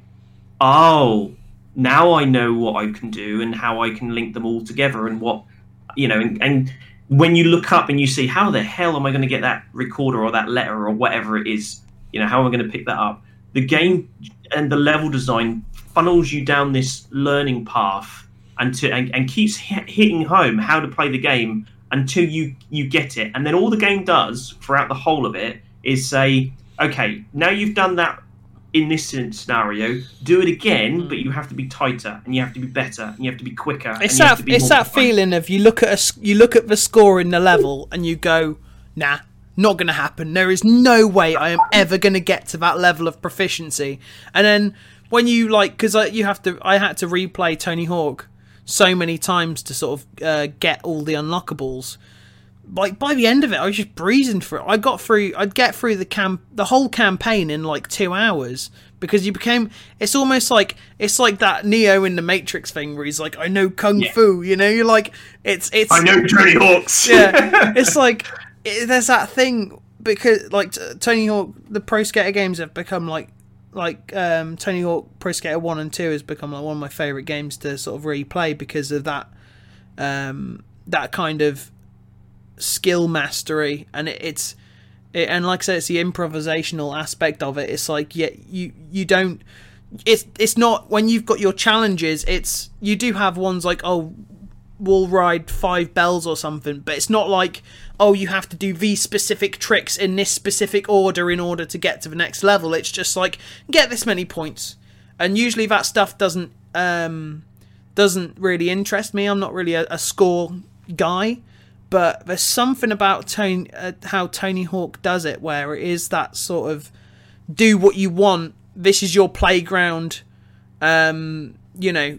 And the thing is, the addictive nature of Tony Hawk is the fact that it's the same reason I like the Arkham games. When I played the Batman Arkham games, I'd always try and keep as long a combo as I could, just seeing that times 50 or whatever go up. I was just going to see how far I could push it. And that's why I love Tony Hawk, because you've got this absolutely monstrous like score going, and you know if you fall, all that score is wasted. You've wasted your time. So there's just that level of intensity where you're like, just one more trick, and then you sort of see the score at the end of it, and you feel really good about yourself. I think that's part of the appeal of Tony Hawk that sort of I find endlessly addictive. Yeah, and I think Tony Hawk does, like I said, this great idea of teaching you how to get to that point. There are so many games that use score as the linchpin, you know, which this is the bit we entice you in. You can get high scores, but they lose that meaning because so many games try to do that, or that's what it's old like. Games It's like do. Who plays Castlevania and tries to get a high score. You know what I mean? Well, exactly. It's like, and there's some games that don't need a high score, Yeah. but when you've got as tighter idea and as simple idea as Tony Hawk's, and then you apply a score to it, that's when it becomes addictive. That's when you try and beat your own high scores. That's when you go for missions. That's when your mate comes around and says, "Oh, just beat your high score," and you went, "Really? Okay, let's go again. I've got an excuse to play it." And there's so many games out in that area that do that. And I'm sorry, I always keep bringing up the Sega Saturn for that, where a lot of people looks at the Sega Saturn main lineup like Knights and things and goes, "It's so short. I don't get it. It's pointless." The score system is exactly what it's like in Tony Hawk's, where you sit there and you've got a mate, you might be playing it together, and then someone goes, "Oh yeah, I got 10 million on this score, on this level," and your mate goes, "I got 12. Oh, it's on, son. Yeah. I've got a reason to go back and I've done it. I've got all the missions. I've collected everything, but now my mate has got, you know, more points than I have, so I'll go back and play." And you even had multiplayer games like there was Tag, where you had to see who could do the most tricks on the most amount of objects, or you had like Combo Mumbo, where you had to try and literally see who could do the most amount of the highest score in one attempt, sort of thing. So there was always that sort of aspect of it that kept people coming. But yeah, Tony. I didn't mention Tony Hawk Pro Skater 3 and 4 mainly because they just are so weak compared to their PlayStation 2 counterparts. So I think Tony Hawk Pro Skater 2 is definitely the one for me. It's a great game to play. It's not on my list, no, but I highly recommend it. Number 5 we can quickly go over because we've talked about them a lot already. Insert Final Fantasy 7 or 9 here. So stop shaking your head. You just cheat. You're like, oh, top 10 games. So for number 7, I want to say the entirety of this franchise. For number 6, I want to say the whole of this franchise. Because there was so little good games on the PlayStation 1 that if they're all franchise based. Crash Bandicoot 1, 2 and 3 takes 3 slots up at your top 10. And that means I don't talk about great games like Soul Reaver, Mega Man or Project Raiden. So Final Fantasy would be the same. So I can't wait for our top 10 NES games where you go number 6 Mega Man's 1 through 6. I don't care which Final Fantasy you put there because I think 9 is better. Yeah. So as far as I'm concerned, that's fine. Yeah. But 7 I appreciate just as much. However, I refuse to take up 2 slots over a game that is so slightly better than the other one or slightly kind of all right in different areas that I don't want to take up 2 slots just to chuck them in there because I've played more games than that. And the PlayStation 1 has some hidden gems that people don't talk about. So yeah, we've talked about it enough. Put whatever one you want in there, and if you've left one off, then clearly that doesn't matter and it doesn't deserve to be in the top 10. So shut up, Mike, and get on with it. What's your number 4? So number 4 is a really gross game because it is a 2D game, and 2D games are gross, especially if you're in the 90s. Right. Not 2D games are ancient, so who cares about them? But yeah, my number 4 game, I don't think there's going to be much discourse about this one. Castlevania Symphony of the Night. What can I say that hasn't been said about Castlevania? I mean, I've said a lot in my review on it, but that's not the point. Every episode he drops one in there, people. Yeah. Watch his bloody YouTube channel. Do it now. Castlevania Symphony of the Night. Not only did it pioneer the term Metroidvania being half of that label, but Symphony of the Night, I think, was the change-up that the series needed. Castlevania, they kind of... Well, Symphony of the Night had its own sort of trend of games that sort of felt somewhat similar in some ways, but Castlevania was kind of becoming... I feel like, where do you go from like Rondo of Blood in terms of evolving that formula? I think Symphony of the Night did a great way to incorporate sort of a completely different style of gameplay. I think one thing that's great about Symphony of the Night is not only do I just enjoy that style of game, having one big map that you've sort of got to comb through, finding different upgrades and such, but I also think that the music was phenomenal. The fighting all the different enemies and all the different bosses, I thought were great. I think the only thing I didn't like about Symphony of the Night so much is I think that the inverted castle isn't as interesting, and I also felt that you clutter your inventory of a lot of stuff you'll just never use.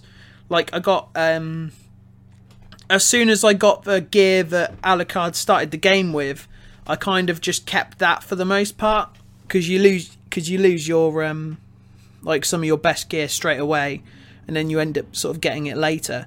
But once I sort of got that gear, I sort of kept hold of it and didn't really swap it out until I found a random sword drop that just made every enemy a joke. So I think the only reason I wouldn't put Castlevania Symphony of the Night higher is because the second half feels a little bit like a rehash, and also the fact that I just kind of wish that the gameplay was not necessarily more difficult, but that the boss fights particularly pushed me a little bit more to learn their mechanics and such, because it was very much, a lot of the time, I'd sit in a corner, spam the attack button, and they'd die. So it didn't feel so much like I... Did you try some of the secret bosses? What sort of secret bosses?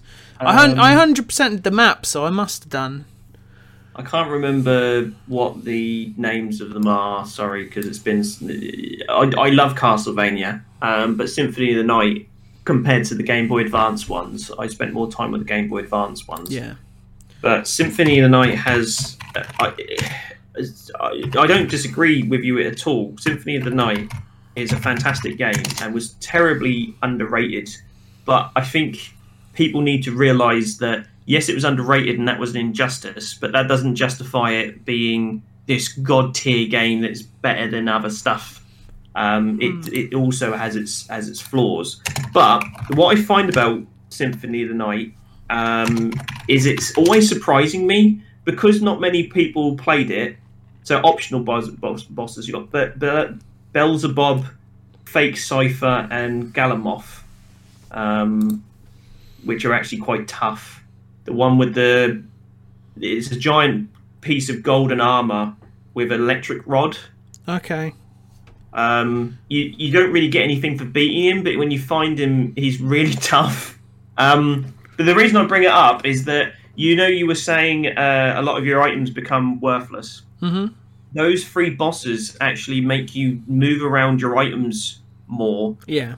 To play with certain combinations to make the bosses easier. Like, you might get a slightly I can't. Again, it's been so long. I'm really sorry. I can't remember the combinations I used. But you find an item that hits really weakly, but it hits like hundreds of times in a few seconds when you hit it. Yeah. So that's when you would switch off some of your things. And also, the upside down castle was a mystery back then. Yeah. A lot of people know about it. So I remember reading about it in a magazine after I'd finished the game, and then revisited it. Yeah. So that was a big thing for me, and it gave me a reason to come back. But the game is constantly surprising me by all these little hidden tricks and stuff that are in the game. Yeah. And that's what ranks it a lot higher than a lot of the other games I've mentioned before. As you'll see where it comes in my list as I get on. It is dated now. A lot of people think it's timeless. I disagree with that. I don't think it's timeless. I think the Game Boy Advance versions and the DS versions are better games. Yeah. And I think a lot of people think they like Castlevania Symphony of the Night, but then they haven't played the sequels. Yeah. Possibly because they're worried it's going to sully Symphony of the Night. I don't know. I don't get it. But I got really into the Castlevania lore because of this game. After the first one really hit home with me, and I missed a lot of the others. I went back and played them. Yeah, I mean, the level design, the music's really good. When you said earlier that Final Fantasy VII has probably the best soundtrack, there are some tracks in this that are really good. Yeah. Especially when you find some... this is the problem. Am I getting them mixed up with the PSP re-release?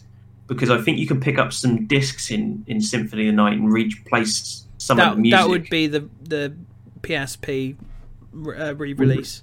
Was there none in the original one? Not in the original, no. None? The PSP one's weird because they changed like the dialogue and stuff. So they completely re-recorded and rewrote everything. So the iconic line in the original right at the start, "What is a man?" What is a man? That whole thing is just not in the the thing I said, I know they changed the 3D one on the PSP a lot, but you get the original Symphony of the Night on as an unlockable extra in the PSP game. Okay. And that's what makes me think. All this. I've played Symphony of the Night so many times on so many different versions. I do get mixed up. So there might be. I know you pick up discs in the PSP version, but I can't remember if you do that on the unlockable version as well as. And I also got the Sega Saturn version in my head, where you have additional characters that you unlock later in the PlayStation 1. So all of this jumble of this is difficult. So it's going to be difficult for me to center down to the PlayStation version 1, and I might be saying stuff that's not in that particular version. But ultimately, that game is constantly surprising me. There's always somebody who finds a different technique, a speed run technique, a new item combination, or something that changes that game. I also think the art in that game, the art in that game is absolutely stunning. Like it looks. Yeah. You look at like the designs for like Alucard, which was so. He was so incredibly designed that when they went to the Castlevania anime, they more or less just ripped his Symphony of the Night design and incorporated in the show. And it's like, but I think that comboed with Rondo of Blood is probably like the most interesting sort of era in the Castlevania timeline for me.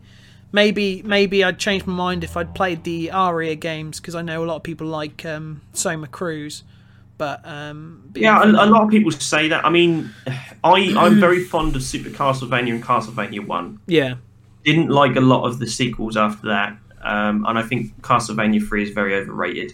Then when Symphony of the Night came out, I played it a lot later than a lot of other people, but when I did, I was blown away, and because it seems like, this is just another Castlevania game. Yeah. The more you put into it, the more it says this isn't the Castlevania you remember. Yeah. And I did. It's very rarely I played a game and then put it down thinking I knew what the game was telling me. I always completed it to the end, and then it told me more. Then when I found out about the Reverse Castle, I went back and played it again. And that's what I mean. The game never left me. It kept coming back, and it kept saying, there's something else we have been keeping secret from you and you don't know about. And for years, it kept coming back to play it. Yeah. But the Game Boy Advance games are where a lot of people say, like you say, Soma Cruz is a good character.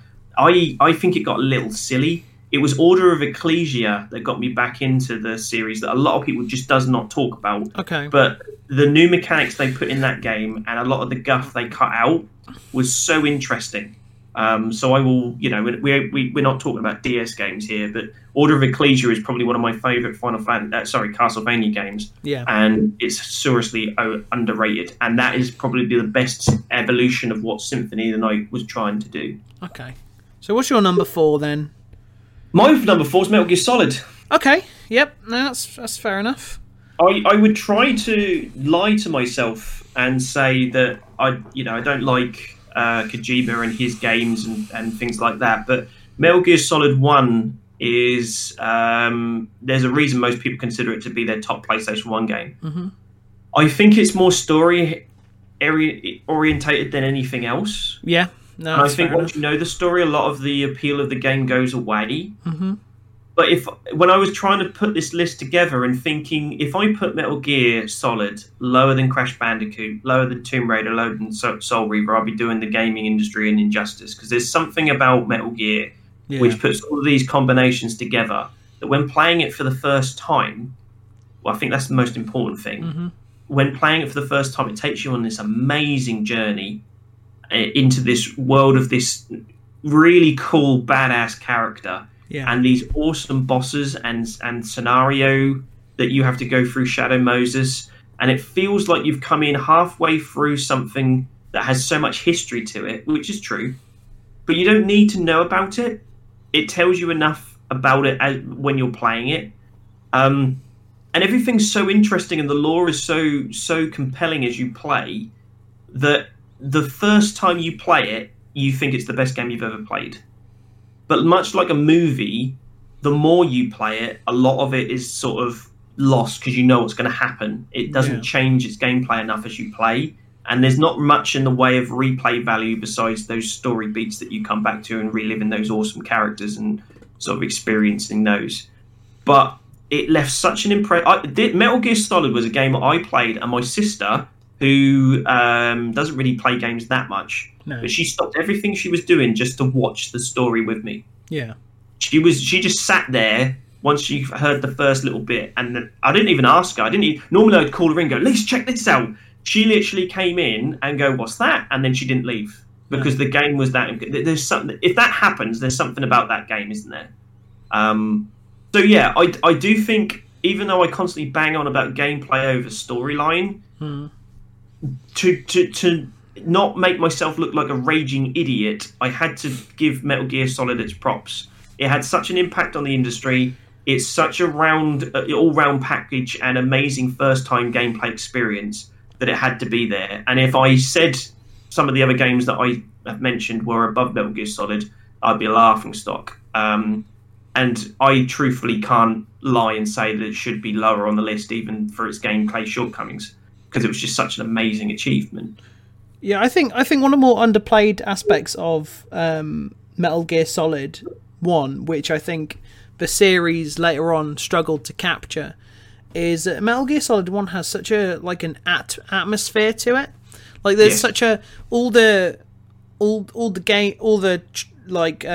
soundtrack has like the same sort of motifs in it, and like Shadow Moses itself, which is almost like a character in itself, it's like it all kind of bleeds into everything else, but not in a way that makes it feel all samey. It's kind of like you feel like you were in a cold, dark, industrial, complex, and it's like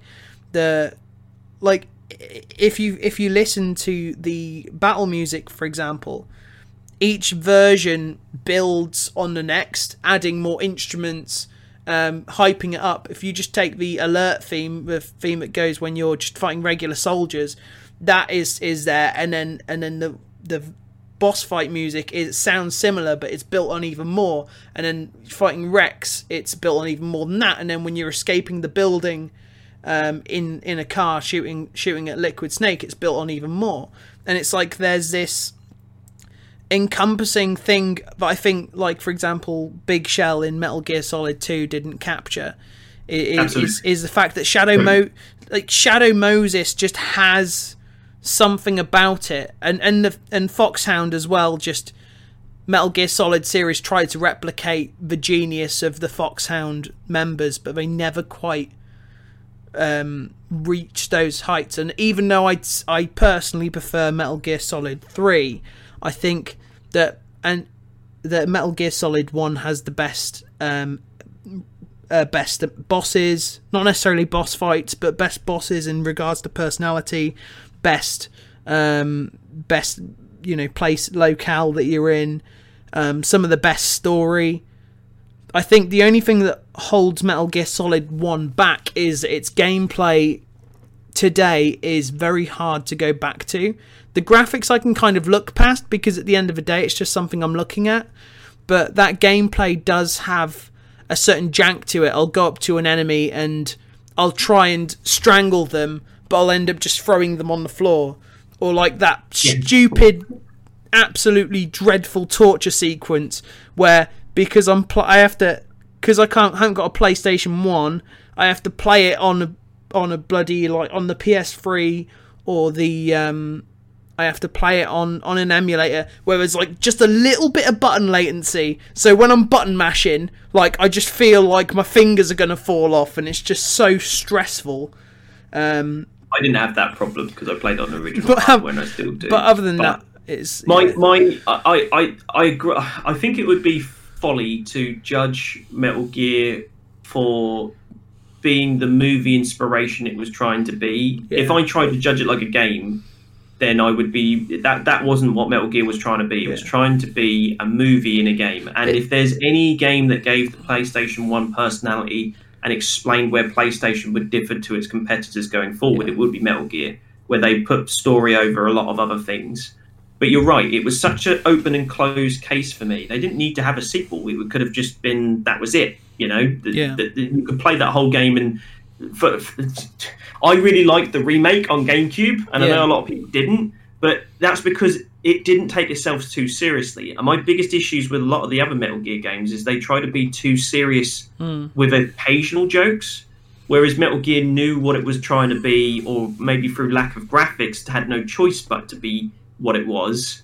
And I think the remake lent into that, and that's why I enjoy the remake more.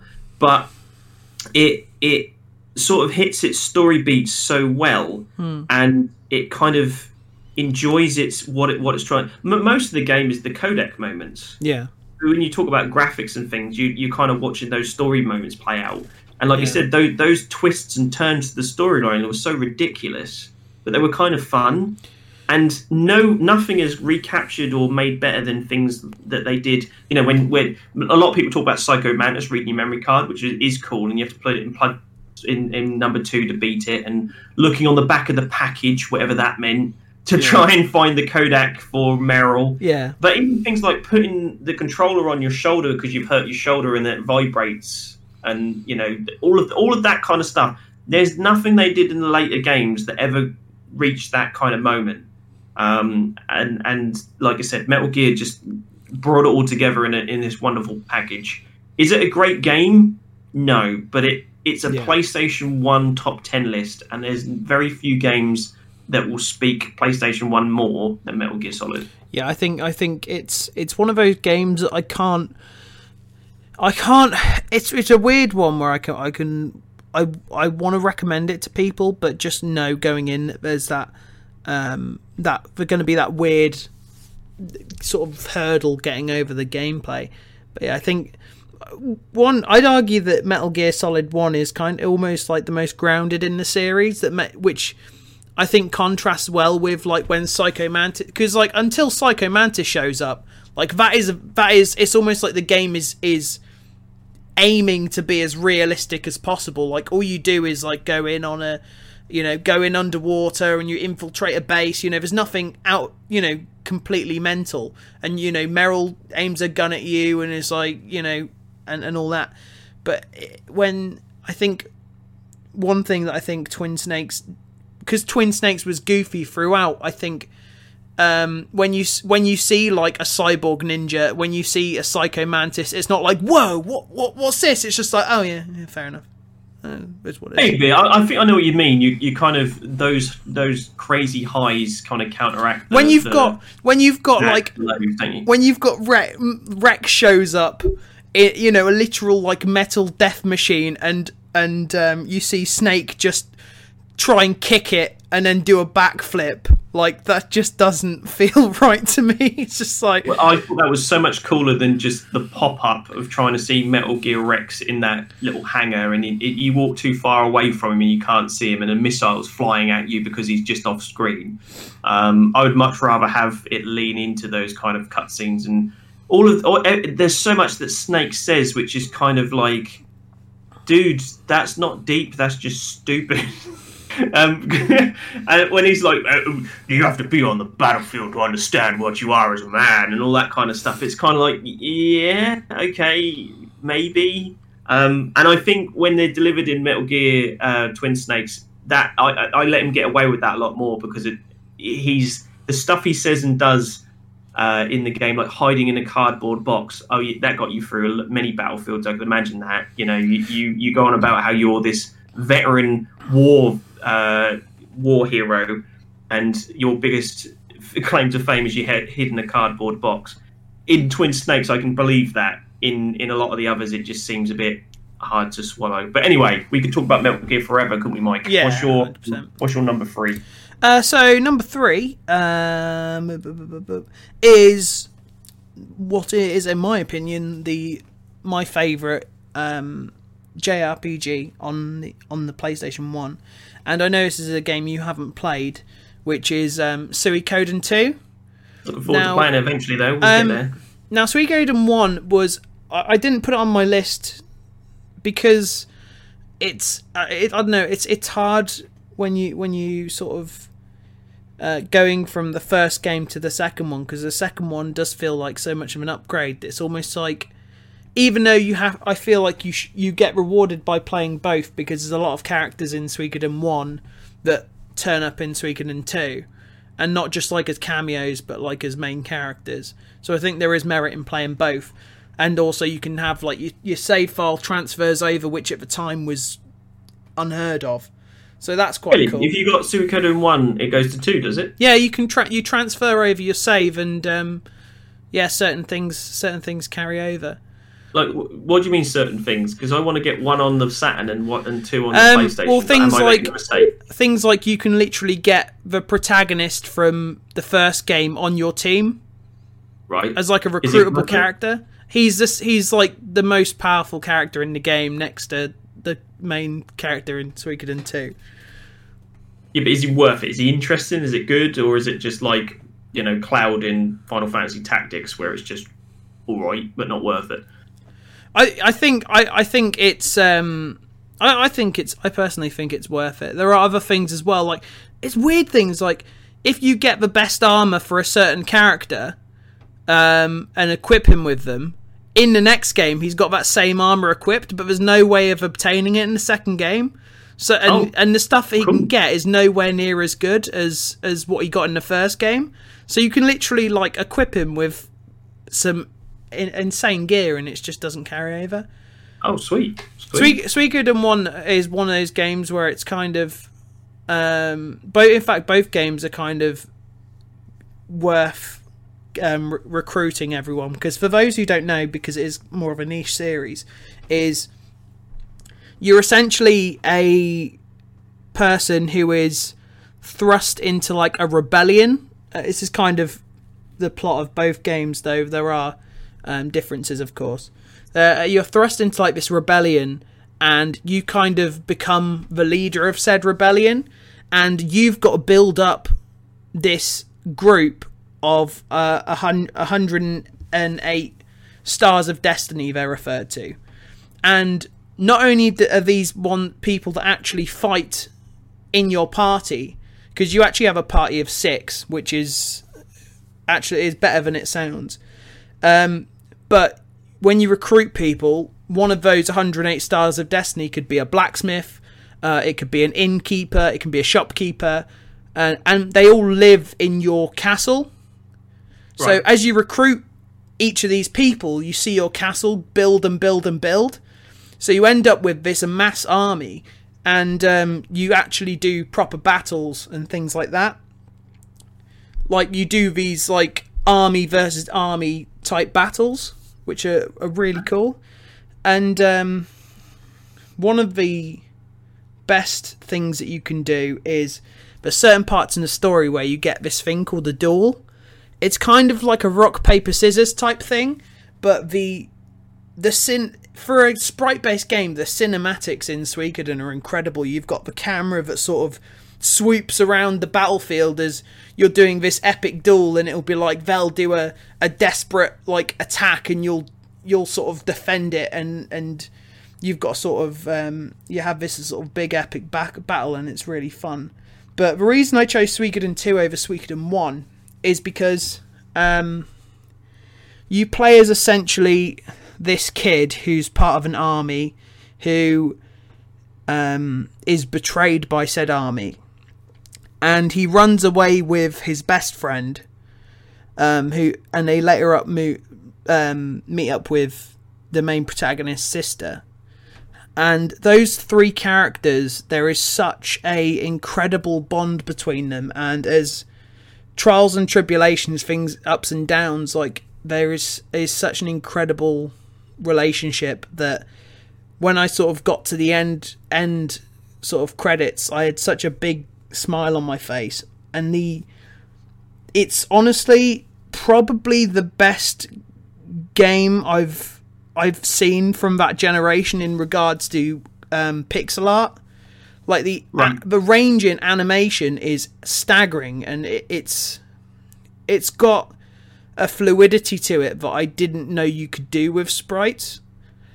And I just found it so captivating. And the only thing I'd really say that was negative about Suikoden 2 is more so the fact that you can recruit so many characters that even though they do what they can to make them all feel unique, like other games, you sort of gravitate towards your favourites. But they do have, some of them do have like dual techs, like in Chrono Trigger. So they'll have certain techniques that they can combine, like the main character in 2 and his best friend. They do this attack where they sort of do a big circle around all the enemies and do like a attack that takes out all of them. Or like there's one that the main protagonist has of his sister, where they both, like, because they both have martial artists. They're both martial artists. Like, the main protagonist has, I think they're called Tomfa. Are they called Tomfa? Those, like, police baton looking things. Like batons which go across your forearm. Oh, he has that's his weapon. He has Tomfas. And you both do this, like, special attack. And there's, like, charming stuff. Like, there's a random chance that the attack move looks different, where you're doing all these incredible moves and your sister, like, there's just flashes of, like, your sister, like, sipping on tea and just, like, lying, like, snoring on the floor and stuff like that. There's a lot of charm to Suikoden 2, and I think it's the unfortunate thing about it is because it came at a time when people kind of disregarded sprite-based games, especially after Final Fantasy VII. It kind of bombed, and that's why if you want to get a copy in the wild, you could be looking at sort of £200 to get it, which is mental. £200 to £300 is Suikoden 2 at the moment, which is the only reason I haven't actually got it on my shelf to play. But I am looking forward to it. I might need to look at other means. The Sega Saturn is getting sort of a renaissance at the moment, where fans are translating games and releasing them like they were new. Suikoden 1 has recently been translated, so I was keen to get that on the Sega Saturn for my preference. But now you've said they kind of link together, maybe I need to rethink that. I don't know. But I am really looking forward to it based on what you've said. Yeah. And it does sound like the kind of RPG I would favour, where things actually matter on what you do. Especially if the battle system is as varied as you say. That will keep me going right to the end. And if it has that little tip at the end of the game where it all pays off, then it'll be the icing on the cake. So I'm looking really. It's one of the easier RPGs to play from a combat perspective as well. So there was no foot on the brakes where I had to sort of grind or anything like that. Which is definitely. And the dungeons aren't complicated, but to be honest, like, I don't really care.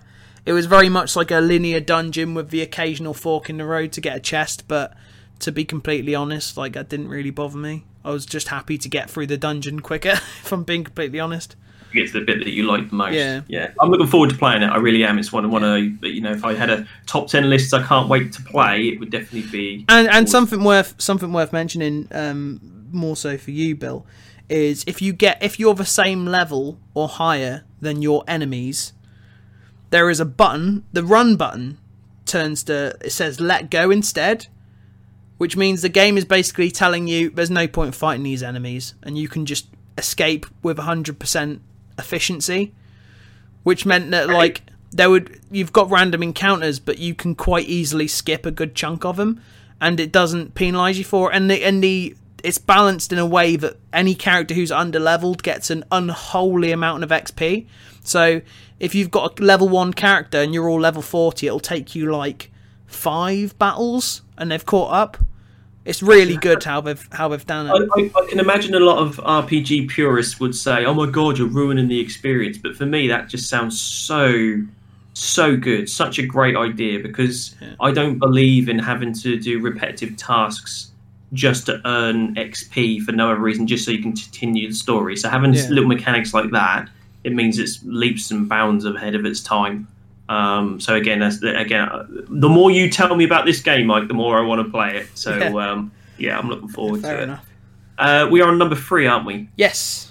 Okay, my number 3 is Castlevania Symphony of the Night. Yes. I think we're going to run into territory where we've sort of talked about games. Yes. I haven't got much to say. Yeah, we are. We'll catch up on a bit of time here, but I was constantly arguing about going backwards and forwards between 3 and 4 being Metal Gear Solid and Castlevania Symphony of the Night, just purely because of the same argument, really. Pixel-based gameplay versus 3D gameplay. Mm-hmm. But, like I said before, Castlevania constantly surprises me, and I'd much rather go back and play Castlevania over and over again than I would Metal Gear, so I do rate it higher as a result. So, what's your number 2? My number 2 is Crash Bandicoot 2. Now, Crash Bandicoot 2 is probably the game that I've replayed the most on the PlayStation 2. Now, I as we've stated many times on this podcast, I'm somewhat of a completionist, and I find the Crash games extremely addictive to get all the gems in by breaking all the boxes, and the second game introduced like death fruits and things which incentivize you to sort of get to that point in a level without dying, and you've got all the coloured gems and things like that. But and you get a secret ending for collecting all the gems, and this was before they introduced time trials, which are the worst because they are in every game. And for the record, the secret ending isn't worth it, really. I thought, to be honest, I enjoy breaking all the boxes and stuff, so like getting the secret ending was just kind of a nice icing on the cake. Like I would have done it anyway. Plus, like my brain can't cope if I get to the end of a level and it's like you've got 50 boxes out of 52. I'm like, well, I guess I'm restarting the level then, because I can't. Whereas I'm like, forget. I'll leave those last 2 boxes for Mike. You can pick those up. Yeah. But yeah, the introduction of the slide I really liked. I think a lot of people just saw it as like a way to slide under obstacles, but if you followed it up with a spin, it got you a bit more speed, or if you followed a slide up with a jump, you got extra height and distance. So I kind of, when I wanted to get through the game quick, that was kind of the methods that I used, and I found the game more fun by doing it that way. I think that the addition of that mechanic is going back to what we said about Tony Hawk's, where the first time you play the game, you get the basics, and then you get like good at the game. Yeah. But then there's another level to things like Crash 2 and 3 where those extra mechanics make you master the game. Yeah. You don't get that with Crash 1 because you don't have those extra mechanics. Imagine playing Mario 64 without the long jump, triple jump, and backflip. Yeah. It's those 3 moves that make Mario 64 for the expert players interesting to watch, because they bend the game and break it to its will while they do these impossible things. And Crash 2 and 3, like you've said, knocks on that quite strongly when you have those extra mechanics, doesn't it? And that's why you should not get the time trials for the remake of Crash 1 and 2 specifically, but especially Crash 1, which I've done, but I didn't enjoy any of it, so yeah, don't do that. There we go, and there's the story for you there. Right, we're on number 2, are we? Yes. I've got Resident Evil 2. Okay. We've talked about that at length. Mm-hmm. I do think Resident Evil 3, we touched on a little bit, is worth mentioning in my rule of I can add a franchise and I don't care what you say kind of rule that I have. Okay. Where, like I said, Resident Evil 3 had the choices for Nemesis, the active counter system where you're rolling away and the threat of Nemesis coming out of nowhere and that bloody music hitting, and it was great. But if I had to choose one based on, again, the replay value, the extra unlocks, the scenario A versus scenario B mentality of Resident Evil 2, and just the damn fun of finding all the items and what unblocks what and what goes into what, that we talked about it too much and we need to move on. But Resident Evil 2, even after I'd played the remake of Resident Evil 1, which was pretty much my first experience really where I actually got into the series when they remade it for GameCube. Yeah.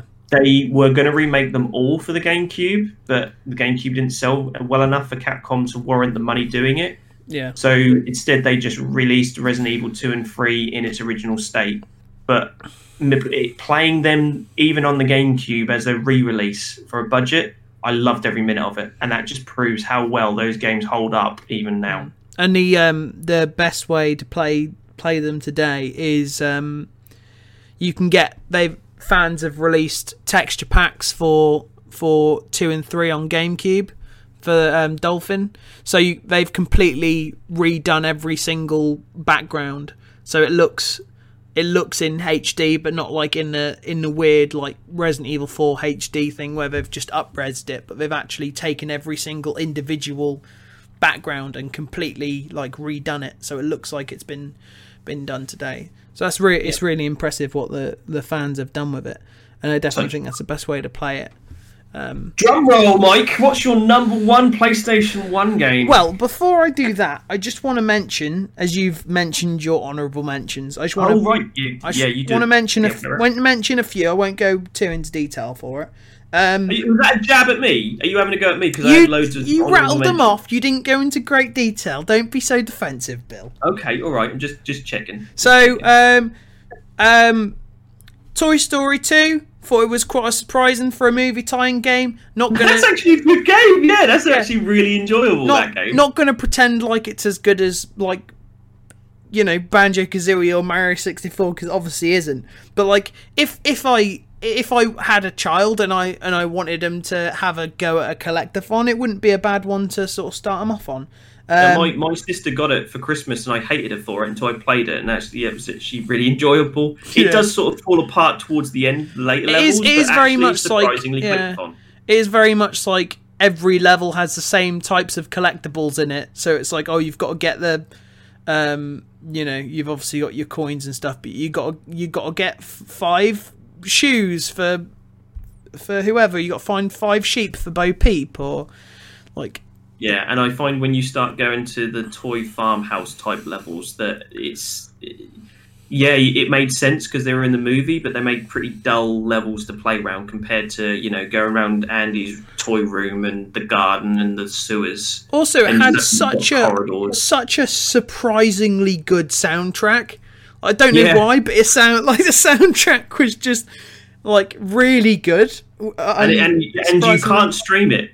You can't stream Toy Story 2 because it literally has cutscenes from the movie in it. So you will literally get your Twitch or YouTube channel shut down if you try to play it. But it's surprisingly good. Yeah. Well done for bringing it up. Another honourable mention is Crash Team Racing. I still contend, as I did in my Crash Team Racing versus Diddy Kong Racing versus Mario Kart 64. I still contend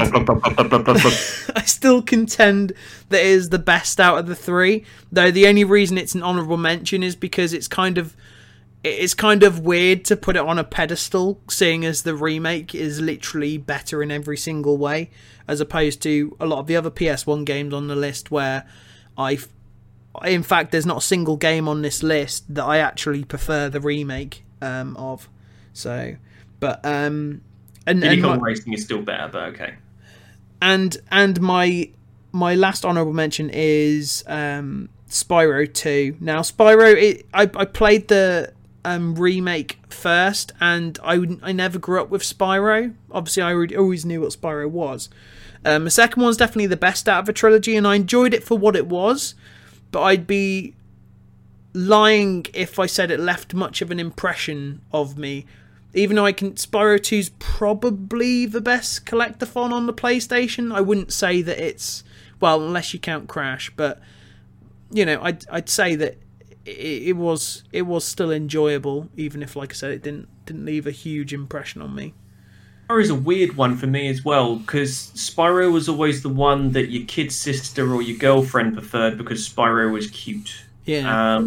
And compared to Crash, I just don't think the level design is as tight. And although it's more of an open world kind of collectathon, like it was going more for like more for sort of the crowd of like a Mario 60. It was trying to be like the Mario 64 or the Banjo-Kazooie sort of equivalent.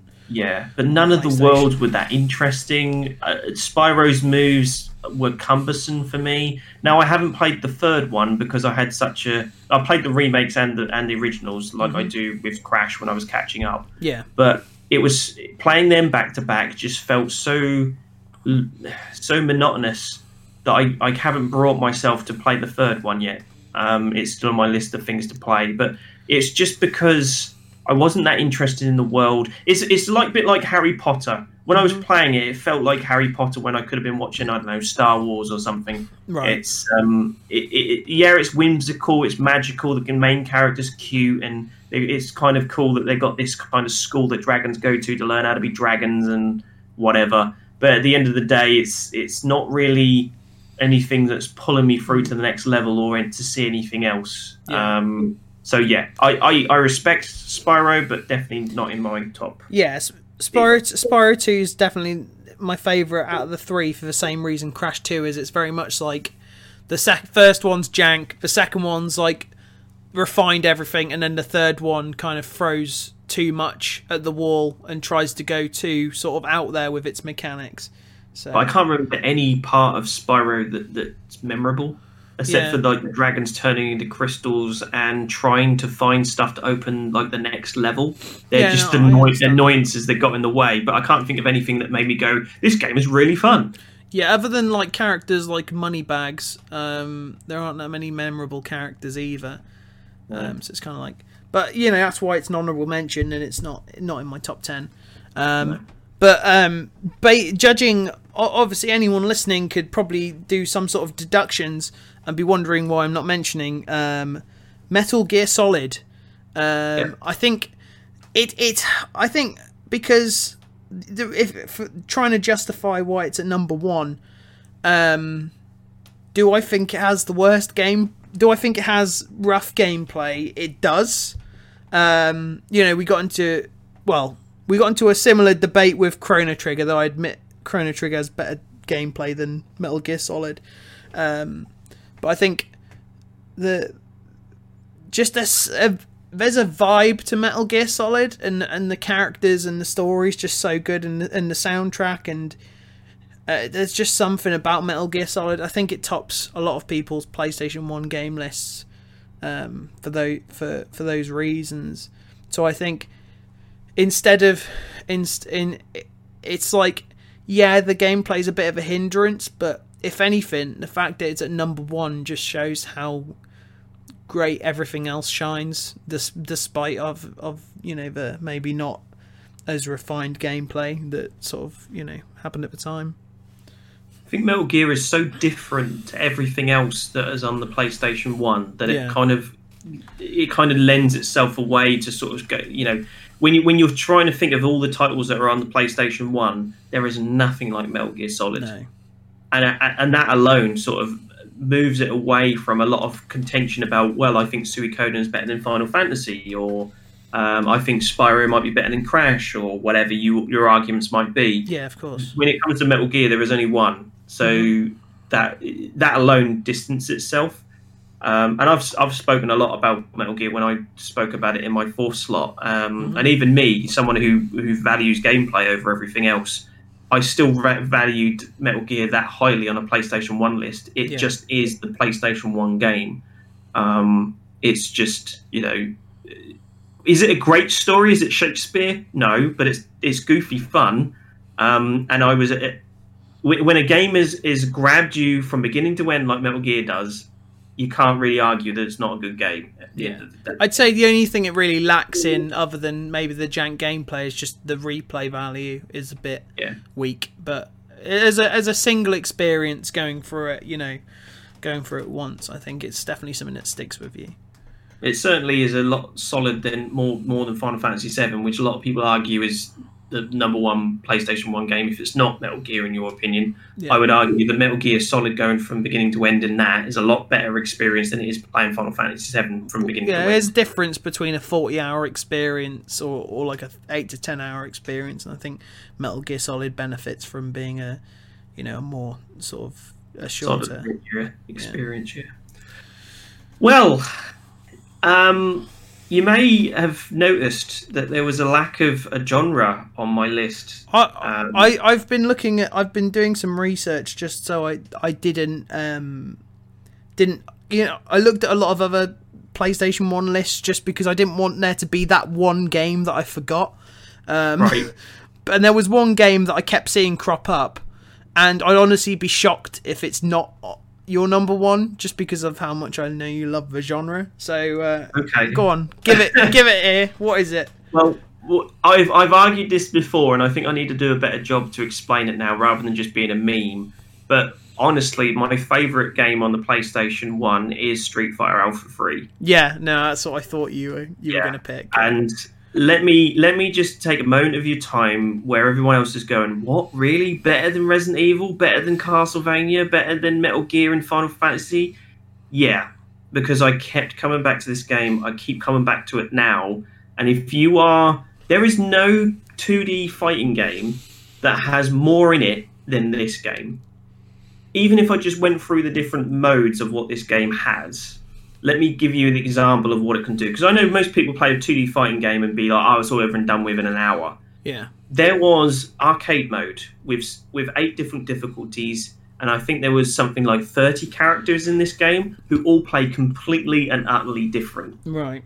When you pick up a character and the game changes, that's 30 times you play the story mode just to see their individual ending, how they played, learn how they play them, and try and get to their nuances. Mm-hmm. Then you move on to the other modes where you have dramatic battle, where you and a friend team up against the computer. Yeah. Now, that alone, that little aspect of the game is like playing Streets of Rage on the Mega Drive with your mate, where you can choose any character in the whole roster and you just go through the bosses one by one. It's like you having a boss rush with your mate. Yeah. And I played that with my friend to start a gaming session every weekend because it was a blast. It was literally like having Streets of Rage on the PlayStation. Yeah. So that small aspect alone is enough there. Then you've got Create Character and World Tour mode. Okay. Which is like an RPG version of Street Fighter. Again, 30 characters, so each character is different, and you basically go round the world challenging fighters in different kinds of scenarios, maybe 2-on-1, maybe endurance where you've got to take on 5 or 8 opponents one after the other, supercharged level up bosses that might be 20 levels higher than you, and when you beat them you get items to attach to your character to give you more abilities, whether that be blocking in midair or extra charge gauge or whatever it might be. And then you can use that character once you've gone through the world tour mode, this RPG round the world kind of thing, with one of the hardest last bosses in Street Fighter history, which are 2 supercharged bisons with unlimited special move, which is ridiculous and can kill you in one hit. Yeah. You have to build this character to try and combat them. You can take that character you've built in RPG mode and fight your mates with that same RPG built character. So Jesus.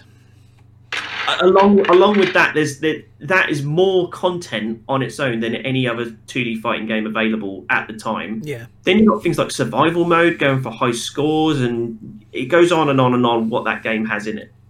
Now, that is fine, but one thing you said in the past, Mike, is you wanted to hear what made Street Fighter Alpha as a game different to the other Street Fighters and separated it. Yeah. There's stuff in Street Fighter Alpha that's still used today. Refinements on things like choosing. Before Street Fighter, there wasn't really too much choosing of a technique. You have 3 special bars. You have all-out attack with 1 special. Yeah. A green bar, which is your typical Capcom 3 segment. You can either spend a small little bit of your bar to do a special move or charge it up to 3. Yeah. Or you got custom combo where you activate it and you do a lot of combo that's not normally accessible. Okay. All that has now crossed over into things like Mortal Kombat, where you choose your different types of moves that you attach to your characters. Street Fighter's future moves, where they let you choose which special you want and what ability you have. Yeah. That would Alpha 3 was the first time it did that. Along with things like alpha counters, combo breakers, and air combos, air raves, all of that started with the Alpha series, but was expanded upon in Alpha 3. Recovery. So before Alpha 3, when you got hit, you generally fall over and that was it, and you got up the same way. Mm-hmm. In Alpha 3, you can delay how long you get off the floor. You can flip up in midair before you hit the floor. You can roll towards your opponent before you start the combo again. All of that made you think more about defensive options. And again, Alpha 3 gave you more options to say, look, every time you fall on the ground, the opponent's not going to be attacking the same way because they're cautious about what you might press next or what you might do. Yeah. And there's a difference between a fighting game that makes you go and play through the motions, this is the best combo and I want to go for it every time. Yeah. Or a fighting game that basically makes you think, okay, every split second you make a choice. And that choice makes you either win or lose. Do you go in for attack? Do you back off? Do you respect what the person's going to do for you? Do you understand the matchups of what this game does and what moves this person has mixed in with the defensive options of how they might get off the ground or whatever? Yeah. Do you take a risk and try and beat them down and keep them down and all of that? Before Alpha 3, there was very little that put all of it together and gave you all of these options in one game. And it took years for me to master it. Even like variations of your standard pokes and attacks, like pressing forward with the medium button did with Ken, for example. If you just press medium kick, he just threw out a kick. If you pressed forward, he did this axe kick that came down on someone's head. Okay. So if someone was blocking low too much, you could do that, and that would basically get them out of their block. All of that stuff, every character, 30 characters, all had those things to learn. And when you think about it, with how much that is to learn in Street Fighter Alpha 3 and all those modes and all of those mechanics, both advanced and small, people can play it from any kind of skill level and get an enjoyment out of it, whether it be 2-player against the computer, whether it would be just your 1-player RPG mode, or whether you really want to go in competitively and learn all those moves. You will put more hours, like I have, into Alpha 3 than you would any Final Fantasy replay, any kind of Metal Gear or Castlevania experience. No. And there is always something new to learn. And that, if I had one Street Fighter out of all of them to play, even Street Fighter 4 and 5, it would be Alpha 3, because even if I'm on my own, Street Fighter 4 and 5 would get boring because they just don't have the one-player content that Alpha 3 does. No. I could play Alpha 3 forever and never get bored because there's just so much to learn and play. So is Alpha 3 stuck on the PlayStation 1, or has it been sort of re-released? Because I know they've released about, like Street Fighter 2 has got like about 50 re-releases, so I know you can get that anywhere. But I never really hear about the Alpha series so much. Yes and no. So when Capcom tend to release Alpha 3, they do the arcade version. Okay. In all of their compilations, which means they don't have survival mode, they don't have world tour mode where you build your own RPG characters, they don't tend to have dramatic battle, all that kind of stuff. Okay. Now, there are exceptions to that in certain packages where they might have one or two or other, but to my knowledge, apart from the PSP version, there isn't a more complete edition than the one that was on the PlayStation 1. Now, there is a Sega Saturn version, which has more options. Yeah. But that's only just been translated. Well, that hasn't been translated, so that means that playing the World Tour mode is very difficult because everything's in Japanese, so you don't actually know what the items are telling you and how you equip them. Yeah. But it gives you more options. It is a better version of that game, yeah, hands down. but you need to learn Japanese or wait until someone's translated to fully enjoy the one-player experience. The PSP version with that god-awful D-pad is very difficult to play, even on a portable system as well. Yeah. So even though that's got more in that, again, there's something stopping you fully enjoying it. Plus, you need another person with a PSP in the game to play the two-player options. Yeah, I think. So to answer your question, there isn't a better, more complete version that gives you an all-round experience than the one that's on the PlayStation 1. I think Street Fighter Alpha 3 had the issue of being overshadowed by Tekken 3, because Tekken 3 was kind of the PlayStation 1 fighter that everyone talked about. Obviously, Street Fighter had its own. I think Street Fighter had a massive reputation on the SNES, and I think probably Mortal Kombat had more of a reputation on the Mega Drive due to the fact that it had, blood and stuff in it. Whereas I feel like with the PlayStation 1, everyone sort of talked about Tekken 3 as kind of the landmark title, which is kind of a shame for Street Fighter Alpha 3, because in retrospect, I hear so many people talk about it with such fondness, and it's weird that Capcom don't really celebrate the Alpha series like they do their sort of mainline games. Well, there's been a couple of kind of comebacks to it. Like, there's been Alpha collections on PlayStation 2. It's all very kind of under the radar stuff. They released Alpha collection on the PlayStation 2, but again, it was the arcade versions, not the home console versions with all these extra modes. There's a lot of Alpha characters that have been put into the later games, like your Rose and things of that nature in 5. So there is callbacks to Alpha, but it's just that complete package that Alpha 3 gave you that sort of got in the way. And you're right, Tekken 3 is generally the benchmark for content that's in a fighting game on PlayStation 1. But I just find bell to bell when you're playing Tekken, it's not as satisfying as doing your custom combos with the blue gauge, or throwing a fireball, or pulling off a super combo finisher where the screen explodes into lightning when you killed a boss. Tekken 3 is more kind of rooted in. I don't know. It's not realistic, but it's each button is a limb. I think the PlayStation 1 hadn't quite mastered like free flowing movement yet for 3D characters, which I think was part of the problem. Because the thing is, if you can't make a move look good, then you can't really implement it into your game. Whereas obviously sprite art had been sort of going for years. I mean, even looking back at the Super Nintendo, Street Fighter still looks good. So exactly, and I think that's why it holds up as well, and why I rate it so highly. I mean, Tekken 3 had some great options as well. You had that Streets of Rage mode that they had, the beach volleyball mini game that everybody loved playing, but ultimately, I don't see myself going back and playing those games now because I have other options. But till this day, nobody has thought about doing this World Tour RPG fighting game mode that they have in Alpha 3, and the dramatic battle where it's 2 players versus some of the hardest AI in the Street Fighter series. Again, it's not very often an option or a mode comes up for that in fighting games. So that's why it just holds such a prestigious place for me.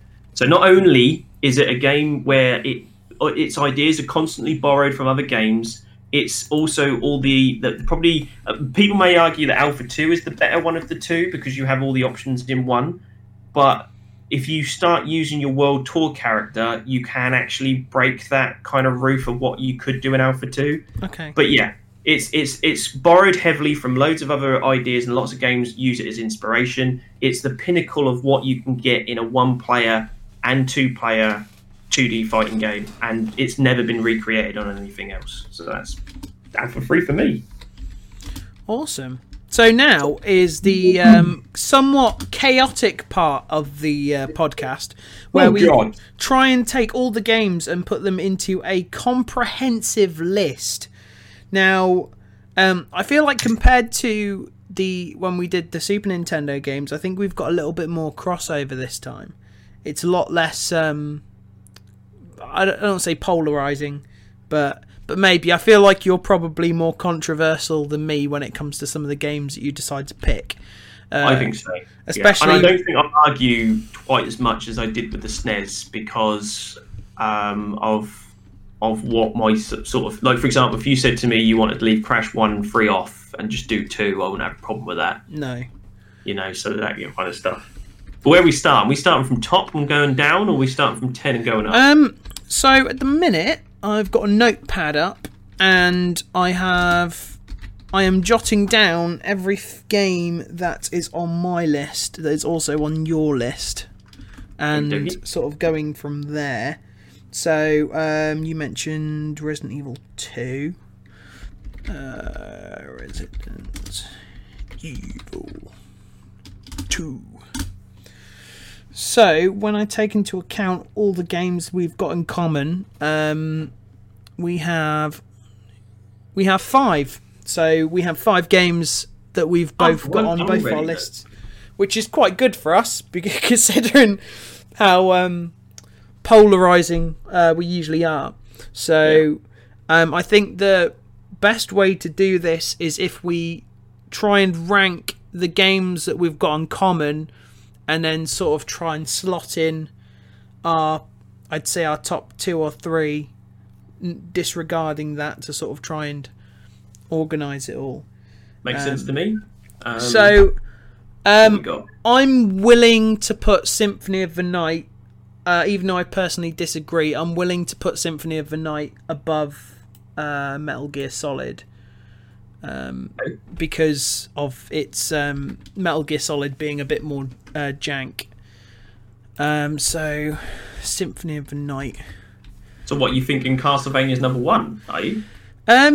What would you think would be number? Obviously, you put Street Fighter Alpha, but would you put Resident Evil 2 as? Well, it'd be unfair to say Street Fighter Alpha 3 should be, like you say, in the top 5, because it's not really you've played, and this is our list. So I'd have to think that Alpha, if it's going to be on the list at all, has to be 6 downwards. So out of Symphony of the Night, Metal Gear Solid, Crash 2, let's say Final Fantasy 9, and Resident Evil 2, which one would you say is the best out of those?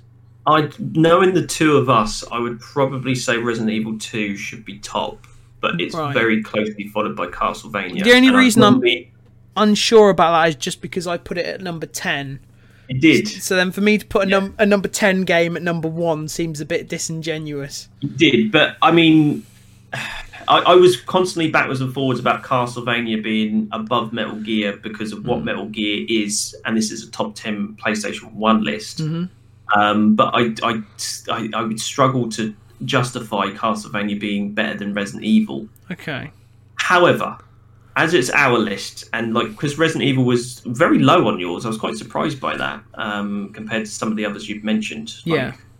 But regardless, I think if we're taking in consideration everything that we've mentioned, I would probably say maybe Castlevania is number 1, if we're honest about it. It personifies everything that we stand for, gameplay wise and mechanical wise. I mean, it hasn't got your story that you're looking for in a game, has it? But I do find the Metroidvania genre so captivating. Like, I've been playing through Ori Will of the Wisps at the minute, and I feel like no matter what game it is in that genre, whenever I pick it up, I sort of find it quite enjoyable to blast through. So and for me, I think a game holds a lot more weight if you can go back to it and still enjoy it. Whereas we've both said that Metal Gear, as good as it was and is, it has begun to age more than what I would say think Castlevania. Even though there's stuff at Symphony of the Night, I think there's stuff that's been done better since Symphony of the Night.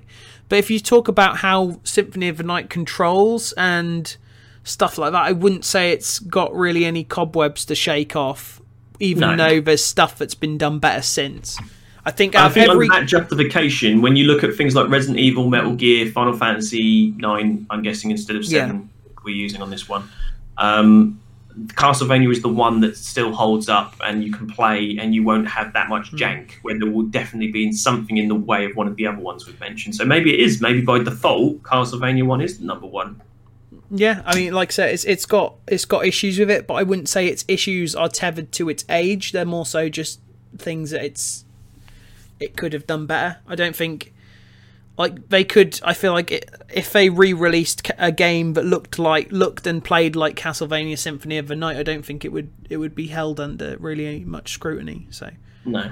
Okay. Well, that's a pleasant surprise. I quite like the idea that's number 1. To be fair, So, number 2.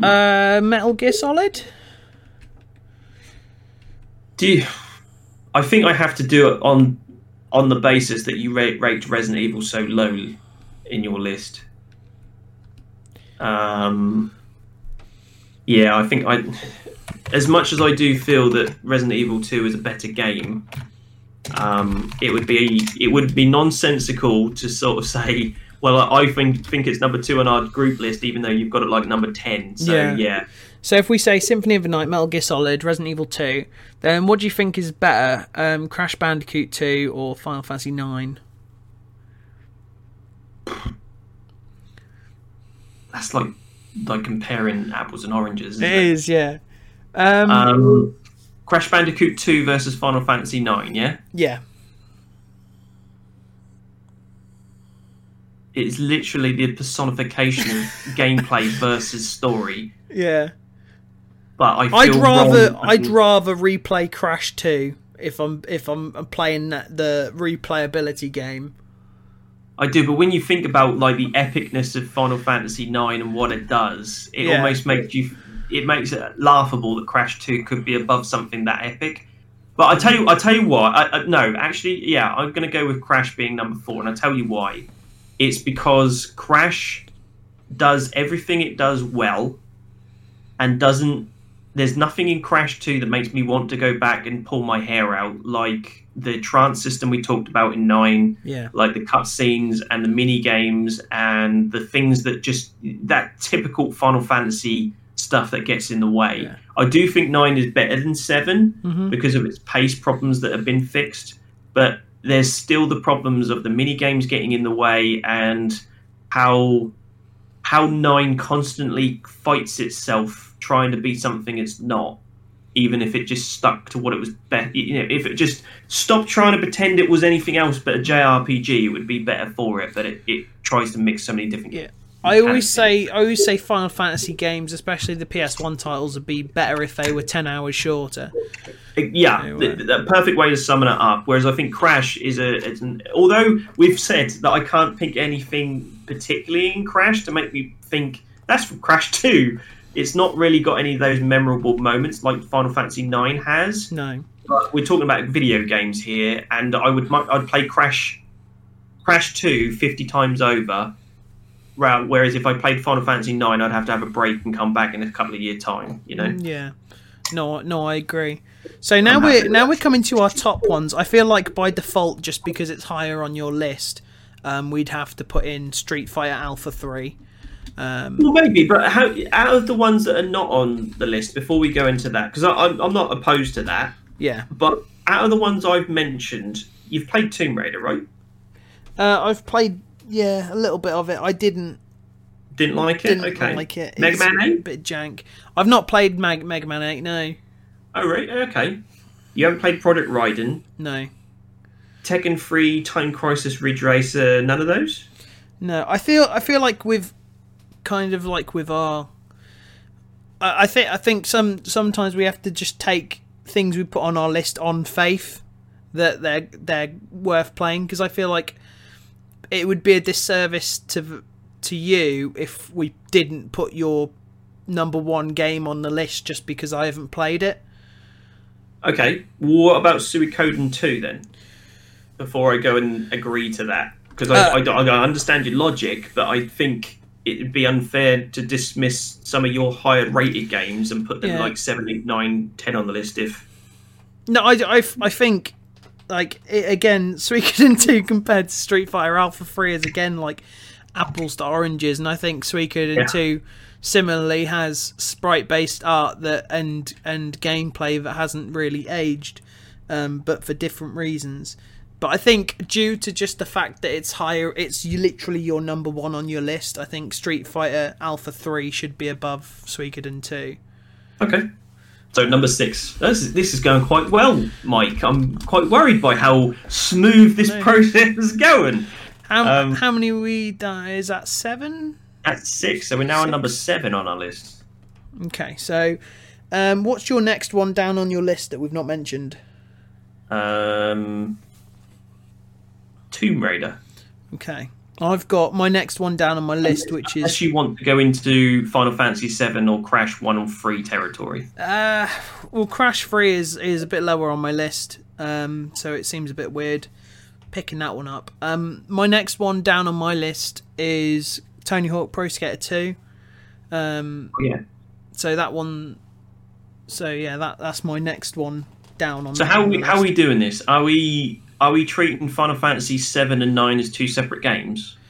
I mean, that's what I've put it down as, just to, so we're not splitting hairs. And you said yourself that Final Fantasy 9 is better than Final Fantasy 7, just like you said Crash 2 is better than 1 and 3. So agreed. But then when you start getting to this territory, are we thinking Crash 3, Final Fantasy 7, Suikoden 2, and Tony Hawk's? Well, I think. I mean, on my list, I put Suikoden 2 above Final Fantasy 7 and Crash Bandicoot 3, so I don't feel bad putting that above Final Fantasy 7 and the Crash. But you games. agree it should be in the top 10, Final Fantasy 7? Seems a bit weird that we wouldn't put that in there. Yeah, it seems weird, but like at the same time, I'd rather play Tony Hawk. I don't care. He says. Like, I'd rather, if I'm being completely honest, I'd rather play as my garbage creator character in Tony Hawk or Spider-Man than I would play Final Fantasy 7. So it's one of them. I do feel strange saying that Tony Hawk would be above Final Fantasy 7. I don't know if I can let you have that. Which one's got the better soundtrack? You're very generous when you came in and you said, "Oh, Bill, you can have your Street Fighter Alpha free. I'll put it in number 6 because I haven't played it." You thought that would get you in the good books, so you could put your Tony Hawks in there above Final Fantasy 7. But I'm telling you now, no, can't. Which one would you rather replay? I think there's so many Tony Hawk's games. Yeah. That it's. This is a PlayStation 1 list. Yes. And I think as good as Tony Hawk's and as fun as it is to play, yeah. I can play it for 5 minutes or 5 hours. Mm-hmm. Whereas Final Fantasy 7 is the same argument as Metal Gear Solid. It's synonymous with the PlayStation 1. And regardless of how much fun you did and how many times you played it and how much you pushed the video and you think it's great, Tony Hawk is nothing on Cloud. You could do as many spins as you want, but when I've got my massive Omni/Fireblade beam and I'm doing Knights of the Round, it just doesn't really compare. I think though when you play as like a Rodney Mullen, just picking a random skater name, like you feel like that could be a real character. Like you feel like you could see them in real life and they would actually be able to skateboard. He's trying so hard. You feel like you play as that character and you imagine in your head what they could look like in real life. You even you feel like you could scroll down Instagram and see their Instagram feed and be like, oh my god, that's a real person. Like that's a level of realism that is in Tony Hawk. Like, we can't dismiss the franchise that created the character Tony Hawk and made him such a synonymous, iconic video game character. Like, I feel like he's a real person. Like, look at him. He's a real person. Most of them are, because they're based on skaters. And regardless of how many ollie flips and dark side board slides that you unlock in Tony Hawk's 2, it won't compare to the things you can do in Final Fantasy 7, whether that be picking up different weapons and materia and characters and their story beats and what happens to those characters and everything else. I know it's fun. I know it's enjoyable. But I'm not letting you have it, Mike. You can't. I care about this podcast. I want this podcast to exist longer than maybe a few months. So if you're going to kill it by putting Tony Hawk's in number 7 over Final Fantasy 7, I think we need to have words, mate. Because people won't let us get away with it. So you're telling me that the Final Fantasy 7 soundtrack is better than Rage Against the Machine and Public Enemy? Yes, I am. Yes, I am. From a graphic standpoint, from an FMV standpoint, what looks better, the FMVs in Tony Hawk or the FMVs in Final Fantasy 7? There you go. Put you in your you're place. comparing this to when Aerith got stabbed in the back and you didn't care yet, but when you dropped your ultimate combo, you thought Tony Hawk's had broken his leg, and that was like soul crushing for you. I understand that you didn't have quite the same connection. I was more devastated more devastating than Aerith dying. I got more devastated losing my monster combo than I did when Aerith got stabbed, alright? I know that's what you're leaning towards, but no. Come on, Mike. This is a PlayStation 1 top 10 list. And you can't, no matter how hard you tried, no matter how much you plotted, convince me to put Tony Hawk Pro Skater 2 above Final Fantasy 7. It just can't happen. You might be able to persuade me to put Suikoden above Final Fantasy 7. I've not played that, so I can't argue the point. But all I will warn you is the more that we talk about the games that could be there instead, the further Tony Hawk's Pro Skater is getting out of the top 10 that we're creating. So be careful. There's some massive disrespect being thrown at not just me, but Tony Hawk Pro Skater 2. All right. And the skating generation. And the skating generation, you know. But, you know, whatever. I can't talk you down from this ledge, Bill. So I'm gonna just so this podcast doesn't last another 5 hours. I've got to applaud you for the effort you put in to try and convince me that was possible. But even the little heart that you have inside your chest is saying, "Really, Mike? Really? Are you kidding?" I feel like we've literally done a role reversal. There's me being like, "Oh, but which one's the more fun game to play?" And there's you going, "Oh yeah, but the story and the." It is a bit like that. I totally understand what you're saying, and for a moment there, I was kind of like, "Yeah, I'm contradicting myself." But if this was any other console, if this was any other top 10, I generally would have agreed with you. But because it's a PlayStation 1 top 10. We cannot not put Final... It's bad enough that a lot of people are going to think Final Fantasy 7 is number 7 in the list. We put it below Street Fighter Alpha 3, and I'm fighting that battle every day of my life. But there's no way I could let you put Tony Hawk's Pro Skater 2 in there and show my face as a game player, because it just wouldn't work. It's just not... people wouldn't accept it. I've put it at 7 again. I've done it again. It's fated. It's fated. That's where it deserves to be. It has its flaws. It has its problems. I mean, it's got skateboarding in it, hasn't it? It's got the snowboarding bit. That's basically skateboarding. That's rubbish. So technically, got Tony Hawk's Pro Skater 2 is technically in Final Fantasy 7. So therefore, everything you've just said is just wrong. I don't remember Spider-Man being in Final Fantasy 7. So it's Spider Enemies. That's close enough. Final Fantasy 7 has everything, mate. I'd say the FMVs in Tony Hawk look more realistic. So, you know. Yeah, but no one got stabbed in Tony Hawk. Yeah, well, you know, they got real injuries. You know, they broke their legs for their sport. But okay, right, okay. So we've slotted it in Final Fantasy 7. You can cry yourself to sleep. We've got three more spots. So we said Suikoden, Crash 3, Pro Skater 2. They're really in contention here. I can't believe we won't put Tomb Raider there. But if you're not a fan of Tomb Raider, it's not even in your top 10, maybe not even in your top 15. Then I accept that. That's fair enough. So, if I'm going in order, sort of up, down from ones that haven't been mentioned yet, I've got Tony Hawk Pro Skater 2, Crash Bandicoot 3, Silent Hill, and then sort of going on to my honourable mentions at that point. So, Suikoden's there as well, though, isn't it? I didn't put Suikoden on my list, funnily enough. Really? Don't know why. I just... it's Suikoden 2, right? Yeah. That's on the list. Well, that's what I'm saying. We haven't got it in our top 10 yet. Suikoden 2 is. Where have you put that? I've put it just below Street Fighter Alpha 3. But you just said Final Fantasy 7 was number 7. Oh no, I guess Final Fantasy 7's number 8 then.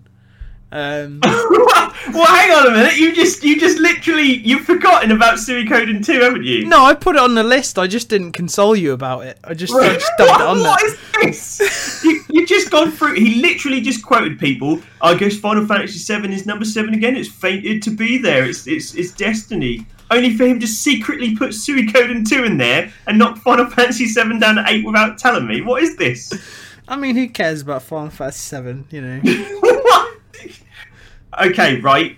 I will trust you that Suikoden is better than Final Fantasy VII if you agree not to have Pro Skater 2 on the list at all. What? Are you talking... You're talking about Tony Hawk Pro Skater 2? Yeah. Not even put on the list? Which would mean that Crash 3 is on the list. And oh god, Silent Hill though, I don't know. What else did you have? There was something else. Well, that was it. That was it in terms of, unless you're moving on to honourable mentions. But I personally think between us we shouldn't have any honourable mentions on the list if we can get away with it. No, and as much as I think Soul Reaver and Mega Man 8 are good games, I'd struggle to argue that they would be higher than the ones you've mentioned. I'd probably. Okay, so I'm putting Suikoden. You want Suikoden in 7? Yes. Saying? Okay, well, I've not played it, so it's sorry, guys. Final Fantasy For the 7. listeners of this podcast, I've not played it, so he might be right. And on that basis alone, I don't have a leg to stand on. So you can argue at him. My critiques on YouTube, feel free to bomb his channel with thumbs down, and dislikes and messages. I think he'd appreciate the traffic anyway. So Suikoden 2 is number 7, Final Fantasy 7 is number 8. So we've literally got Silent Hill, Crash 3, and Pro Skater 2. Yeah. What do you want to be? I think we should put Pro Skater 2 at number 9. I will let you have Pro Skater 2 in number 10 if you can put Crash 3 in number 9 and leave off Silent Hill. Okay, I can deal with that. You can deal with that? Yep. There we go. That's how you talk someone off a ledge, people. Skater. I don't know why I'm writing this down. It makes no difference to me. Let's just do it anyway. Right, do you want to run them through what we've got here, Mike? Okay, from 10 to 1, we have Tony Hawk Pro Skater 2. We have Crash Bandicoot's Warped. We have Final Fantasy VII, and all these next games will be better than Final Fantasy VII, definitively. Suikoden 2, Street Fighter Alpha 3, Final Fantasy 9, Crash Bandicoot 2, Resident Evil 2, Metal Gear Solid, and finally Castlevania Symphony of the Night. There we go. Any of those that you were like, I'm quite upset about, or? I mean, let's put it this way: when we did our SNES list, some of the ones near the top were like Castlevania 4 and Super Punch Out. So we could have been doing That's true. a lot That's very worse. true. I don't hold the PlayStation 1 as fondly as I do other consoles that I've played in the past. Yeah. But I think that list that we've contrived there actually speaks quite long, maybe except for maybe not having Tomb Raider because of the legacy that Tomb Raider had on there. Yeah. It speaks volumes as to what the personality of the PlayStation 1 is. And there's quite a lot of variety in there, really, as well. PlayStation kind of sold itself on variety. Like Nintendo, especially with the N64, had its niche. And PlayStation was very much a catch-all. That's why when you look at PlayStation exclusives, you have such a small set of games. Like, you know, going through this list, Symphony of the Night was exclusive, Metal Gear Solid was exclusive, Resident Evil 2 wasn't, Crash was, you know, Final Fantasies were exclusive, Tony Hawk wasn't. You were a little bit wrong there. Castlevania was on the Sega Saturn. Oh, no, you're right, it was. So Resident Evil 2 was exclusive for the longest time. It did get ported to the N64 though, and it was on the Dreamcast. Yeah, the end. It got to the N64 towards the end of its life, though, and they didn't even know if it was possible. The only reason they did it is because they found a way to compress the video so much. Yeah. But it was on, it was on the PlayStation 1 for the longest time, and it was an exclusive. But your Final Fantasies are right. So it was the console where third-party publishers were fed up of Nintendo and Sega's BS and decided to make their own console, and as a result of that, it's this glorious, almost indie type style to it all. That sounds weird to begin with, but because of Nintendo and Sega's policies, it was PlayStation 1 was almost like the indie darling, where all the games you wish someone would make, and they did. Yeah. You know, horror games weren't a thing. RPGs weren't truly realised until then. Metal Gear, like, who decided that was a good idea? If you went to Nintendo or Sega, they probably would have said no. So that was kind of what the PlayStation 1 had. I do feel it loses a lot of its personality in not having those exclusive, like your Knights and your Marios, your Banjo-Kazooies, your GoldenEyes, Perfect Darks, whatever. I think Sony definitely shot themselves in the foot by dropping Crash, like, because Crash sort of left them as a mascot, and it kind of like, like Crash is sort of seen as a PlayStation 1 mascot, but not like a PlayStation mascot in general, which is a shame. One thing I did notice is 4 games on my list were all made by Konami. Now that just makes me sad, because the state of them now. Konami used to make good games. But yeah, you're not wrong. You've literally got, looking at our list, we've literally got Konami, Capcom, Square Enix, Activision, and Sony. So it's a lot of sort of third parties. But yeah, that's our definitive list. And to be honest, I don't think I'd change that list very much, as opposed to the Super Nintendo one, which I think went a bit awry just because of how different our lists were. I think this one was a more civil one. I don't think there was that much infighting, really. Which no, and I think it's a list that basically says if you were going to get a PlayStation 1 today, these games would be games that you would get to specifically play it. Yeah. Like, I know there's a few people that say, why is Time Crisis not on there? Why is Tekken 3 not on there? They're staples of PlayStation 1. There are other versions in that franchise that have come out now that have almost replaced it, where there is still a reason to play the original Metal Gear. There's still a reason to play Resident Evil 2 and the Crash original platform games. Even like I've mentioned with Street Fighter Alpha 3, yes, there's loads of other 2D fighters out there and Street Fighter games out there, but it's not the complete package that the PlayStation 1 version had. So, yeah, if you went around and you looked at your IGNs and your big name website things, they would probably have a lot of more of the Tekken 3s, the Final Fantasy 8s, which you didn't even mention by design because it's not that good. They would put it on the list because it's synonymous with the label of it. But when you're actually either a collector like me who goes back and plays these games nowadays, or you're like Mike who doesn't have nostalgia eyes, I do think these games hold up and they're still worth your time. Yeah, no, I agree. I think the PlayStation, the PlayStation is kind of not looked on as fondly as other consoles of that generation because of its almost lack of identity. But I think if you want to play a console in that generation, it's one of the better choices if you want variety. Because like the N64 did one thing and it did that one thing really well. It was mainly for like platformers, multiplayer games. It had quite a lot of good first-person shooters, but the PlayStation really was, and the Saturn was sort of a 2D machine.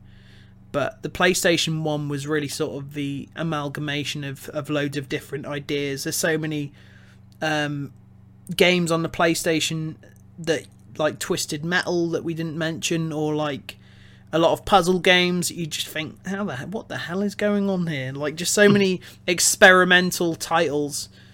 So it was definitely a unique console, and I think even though I prefer a lot of the games on the PS2, I think the PS1 has a very distinct charm to it, and how it looks and how it plays that sort of keeps me coming back to it. So I think where other consoles were struggling to figure out what 3D should be, or trying to get their franchises from the past over to a 3D environment, PlayStation was ahead of the game and was winning the console war. So that gave them more say, yeah, bring your console, give your game a go on our platform, and you get some really strange ones. I do think a lot of the games are not fun. I don't think they were fun back then. And what people wanted to see was 3D graphics and FMV, regardless of how the gameplay was. But if you dig through all of the nostalgia and the pile of dead games that are out there that never really found their audience, there are some amazing games in there that still hold up today. But it's not as good as the Sega Saturn. Sorry, I've talked about the PlayStation 1 enough. Now, there is only one console that was better than thrashed it in the 32-bit performance, and that's Sega Saturn. So, Mike, unless you want to go on for another hour about why I argue the Sega Saturn is better than the PlayStation, you better call this now. Yeah, look, Bill.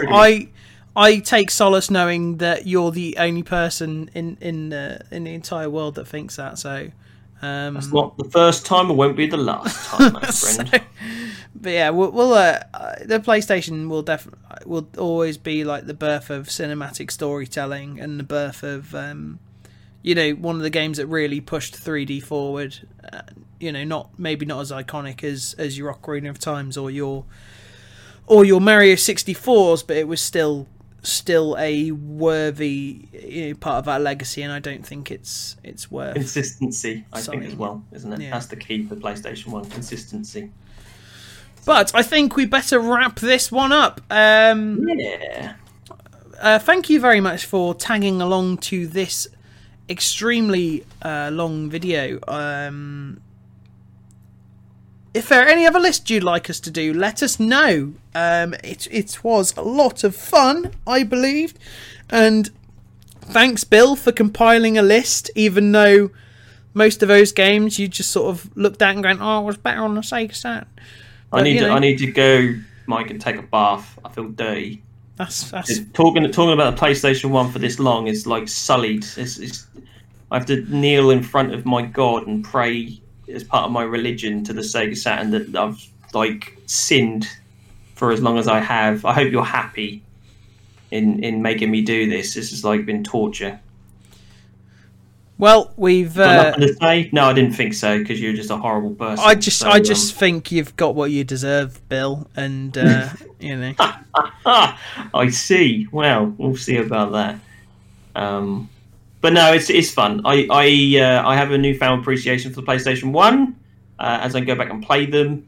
But more importantly, right now, I need to go and play some more games. So before we go and sound off, what are you up to, Mike? Where can they find you? You can find me on my YouTube channel, My Critiques, where I look at games I didn't grow up with to determine if they still hold up today. If you want retro content, reviews, that sort of thing, that is where you can find me. Now, give us your plugs, Bill, quick and brief, and then I think we should end this off with a game recommendation, as we are. That's true. We do that now, don't we? But if you like PlayStation 1, that must mean you like cinematic video games, which means you must like stories. Ergo, you must like books. And I actually have written a book called Raging Destiny, which is much better than any story that's on the PlayStation 1. And you can find that out and either tell me I'm right or wrong by going to ragingdestiny.com and buying a copy yourself. It's a martial arts fantasy fiction with loads of kick-ass characters and action throughout. So you go check that out. So what's your game recommendation then, Mike? Well, my game recommendation. Well, first of all, if you agree with our list, buy Bill's book. If you don't agree with our list, also buy Bill's book. That would be That's right. That would be nice. That's right. But my recommendation. Now I think in this fashion, I think it would be amiss for me to not recommend a PlayStation 1 game, seeing as that is what we are talking about. And if I were to pick a game that is not one that you can pick up a sort of remake of today, sort of go back and pick up a PlayStation 1 disc, and play that particular game, I would have to go with Suikoden 2, with the caveat that if you really want to appreciate some of the additional characters and stuff, it would be beneficial to play the first one. There we go. As for me, if I was talking to Mike, I reckon you should play Croc, Legend of the Gobos, because terribly underrated. Mike, and you should I already have played it, and it is absolutely terrible. We didn't really talk about it too much. That's a shame. We'll have to bring that up in the future. I'm kind of torn on my recommendation at the moment, because there's 3 games I thought you might have played some of them, but you haven't, which is Tomb Raider 1, Soul Reaver, or Mega Man 8. But I suppose Mega Man is very similar to a lot of the other Mega Man games out there. So apart from how gorgeous it looks, that's its biggest selling point. And Tomb Raider, you kind of get an idea whether you like it or not. So I'm going to say Soul Reaver. Especially you, Mike. I think you should try it out just to talk about how janky it is and whether you get to the end like I did, because it was touch or go there for a second. But it's an underappreciated PlayStation 1 game, and I do think it would be higher on our overall top 10 list if more people have played it. So Soul Reaver is on my bucket list, so I will get to it eventually. There you go. But I think it's time for us, Mike, to go play some bloody games! We definitely should play some bloody games. Let's go play some bloody games. So thank you for listening to the Pop Culture Podcast. We'll see you same time next week as me and Mike tackle a new topic. Goodbye from Bye. me.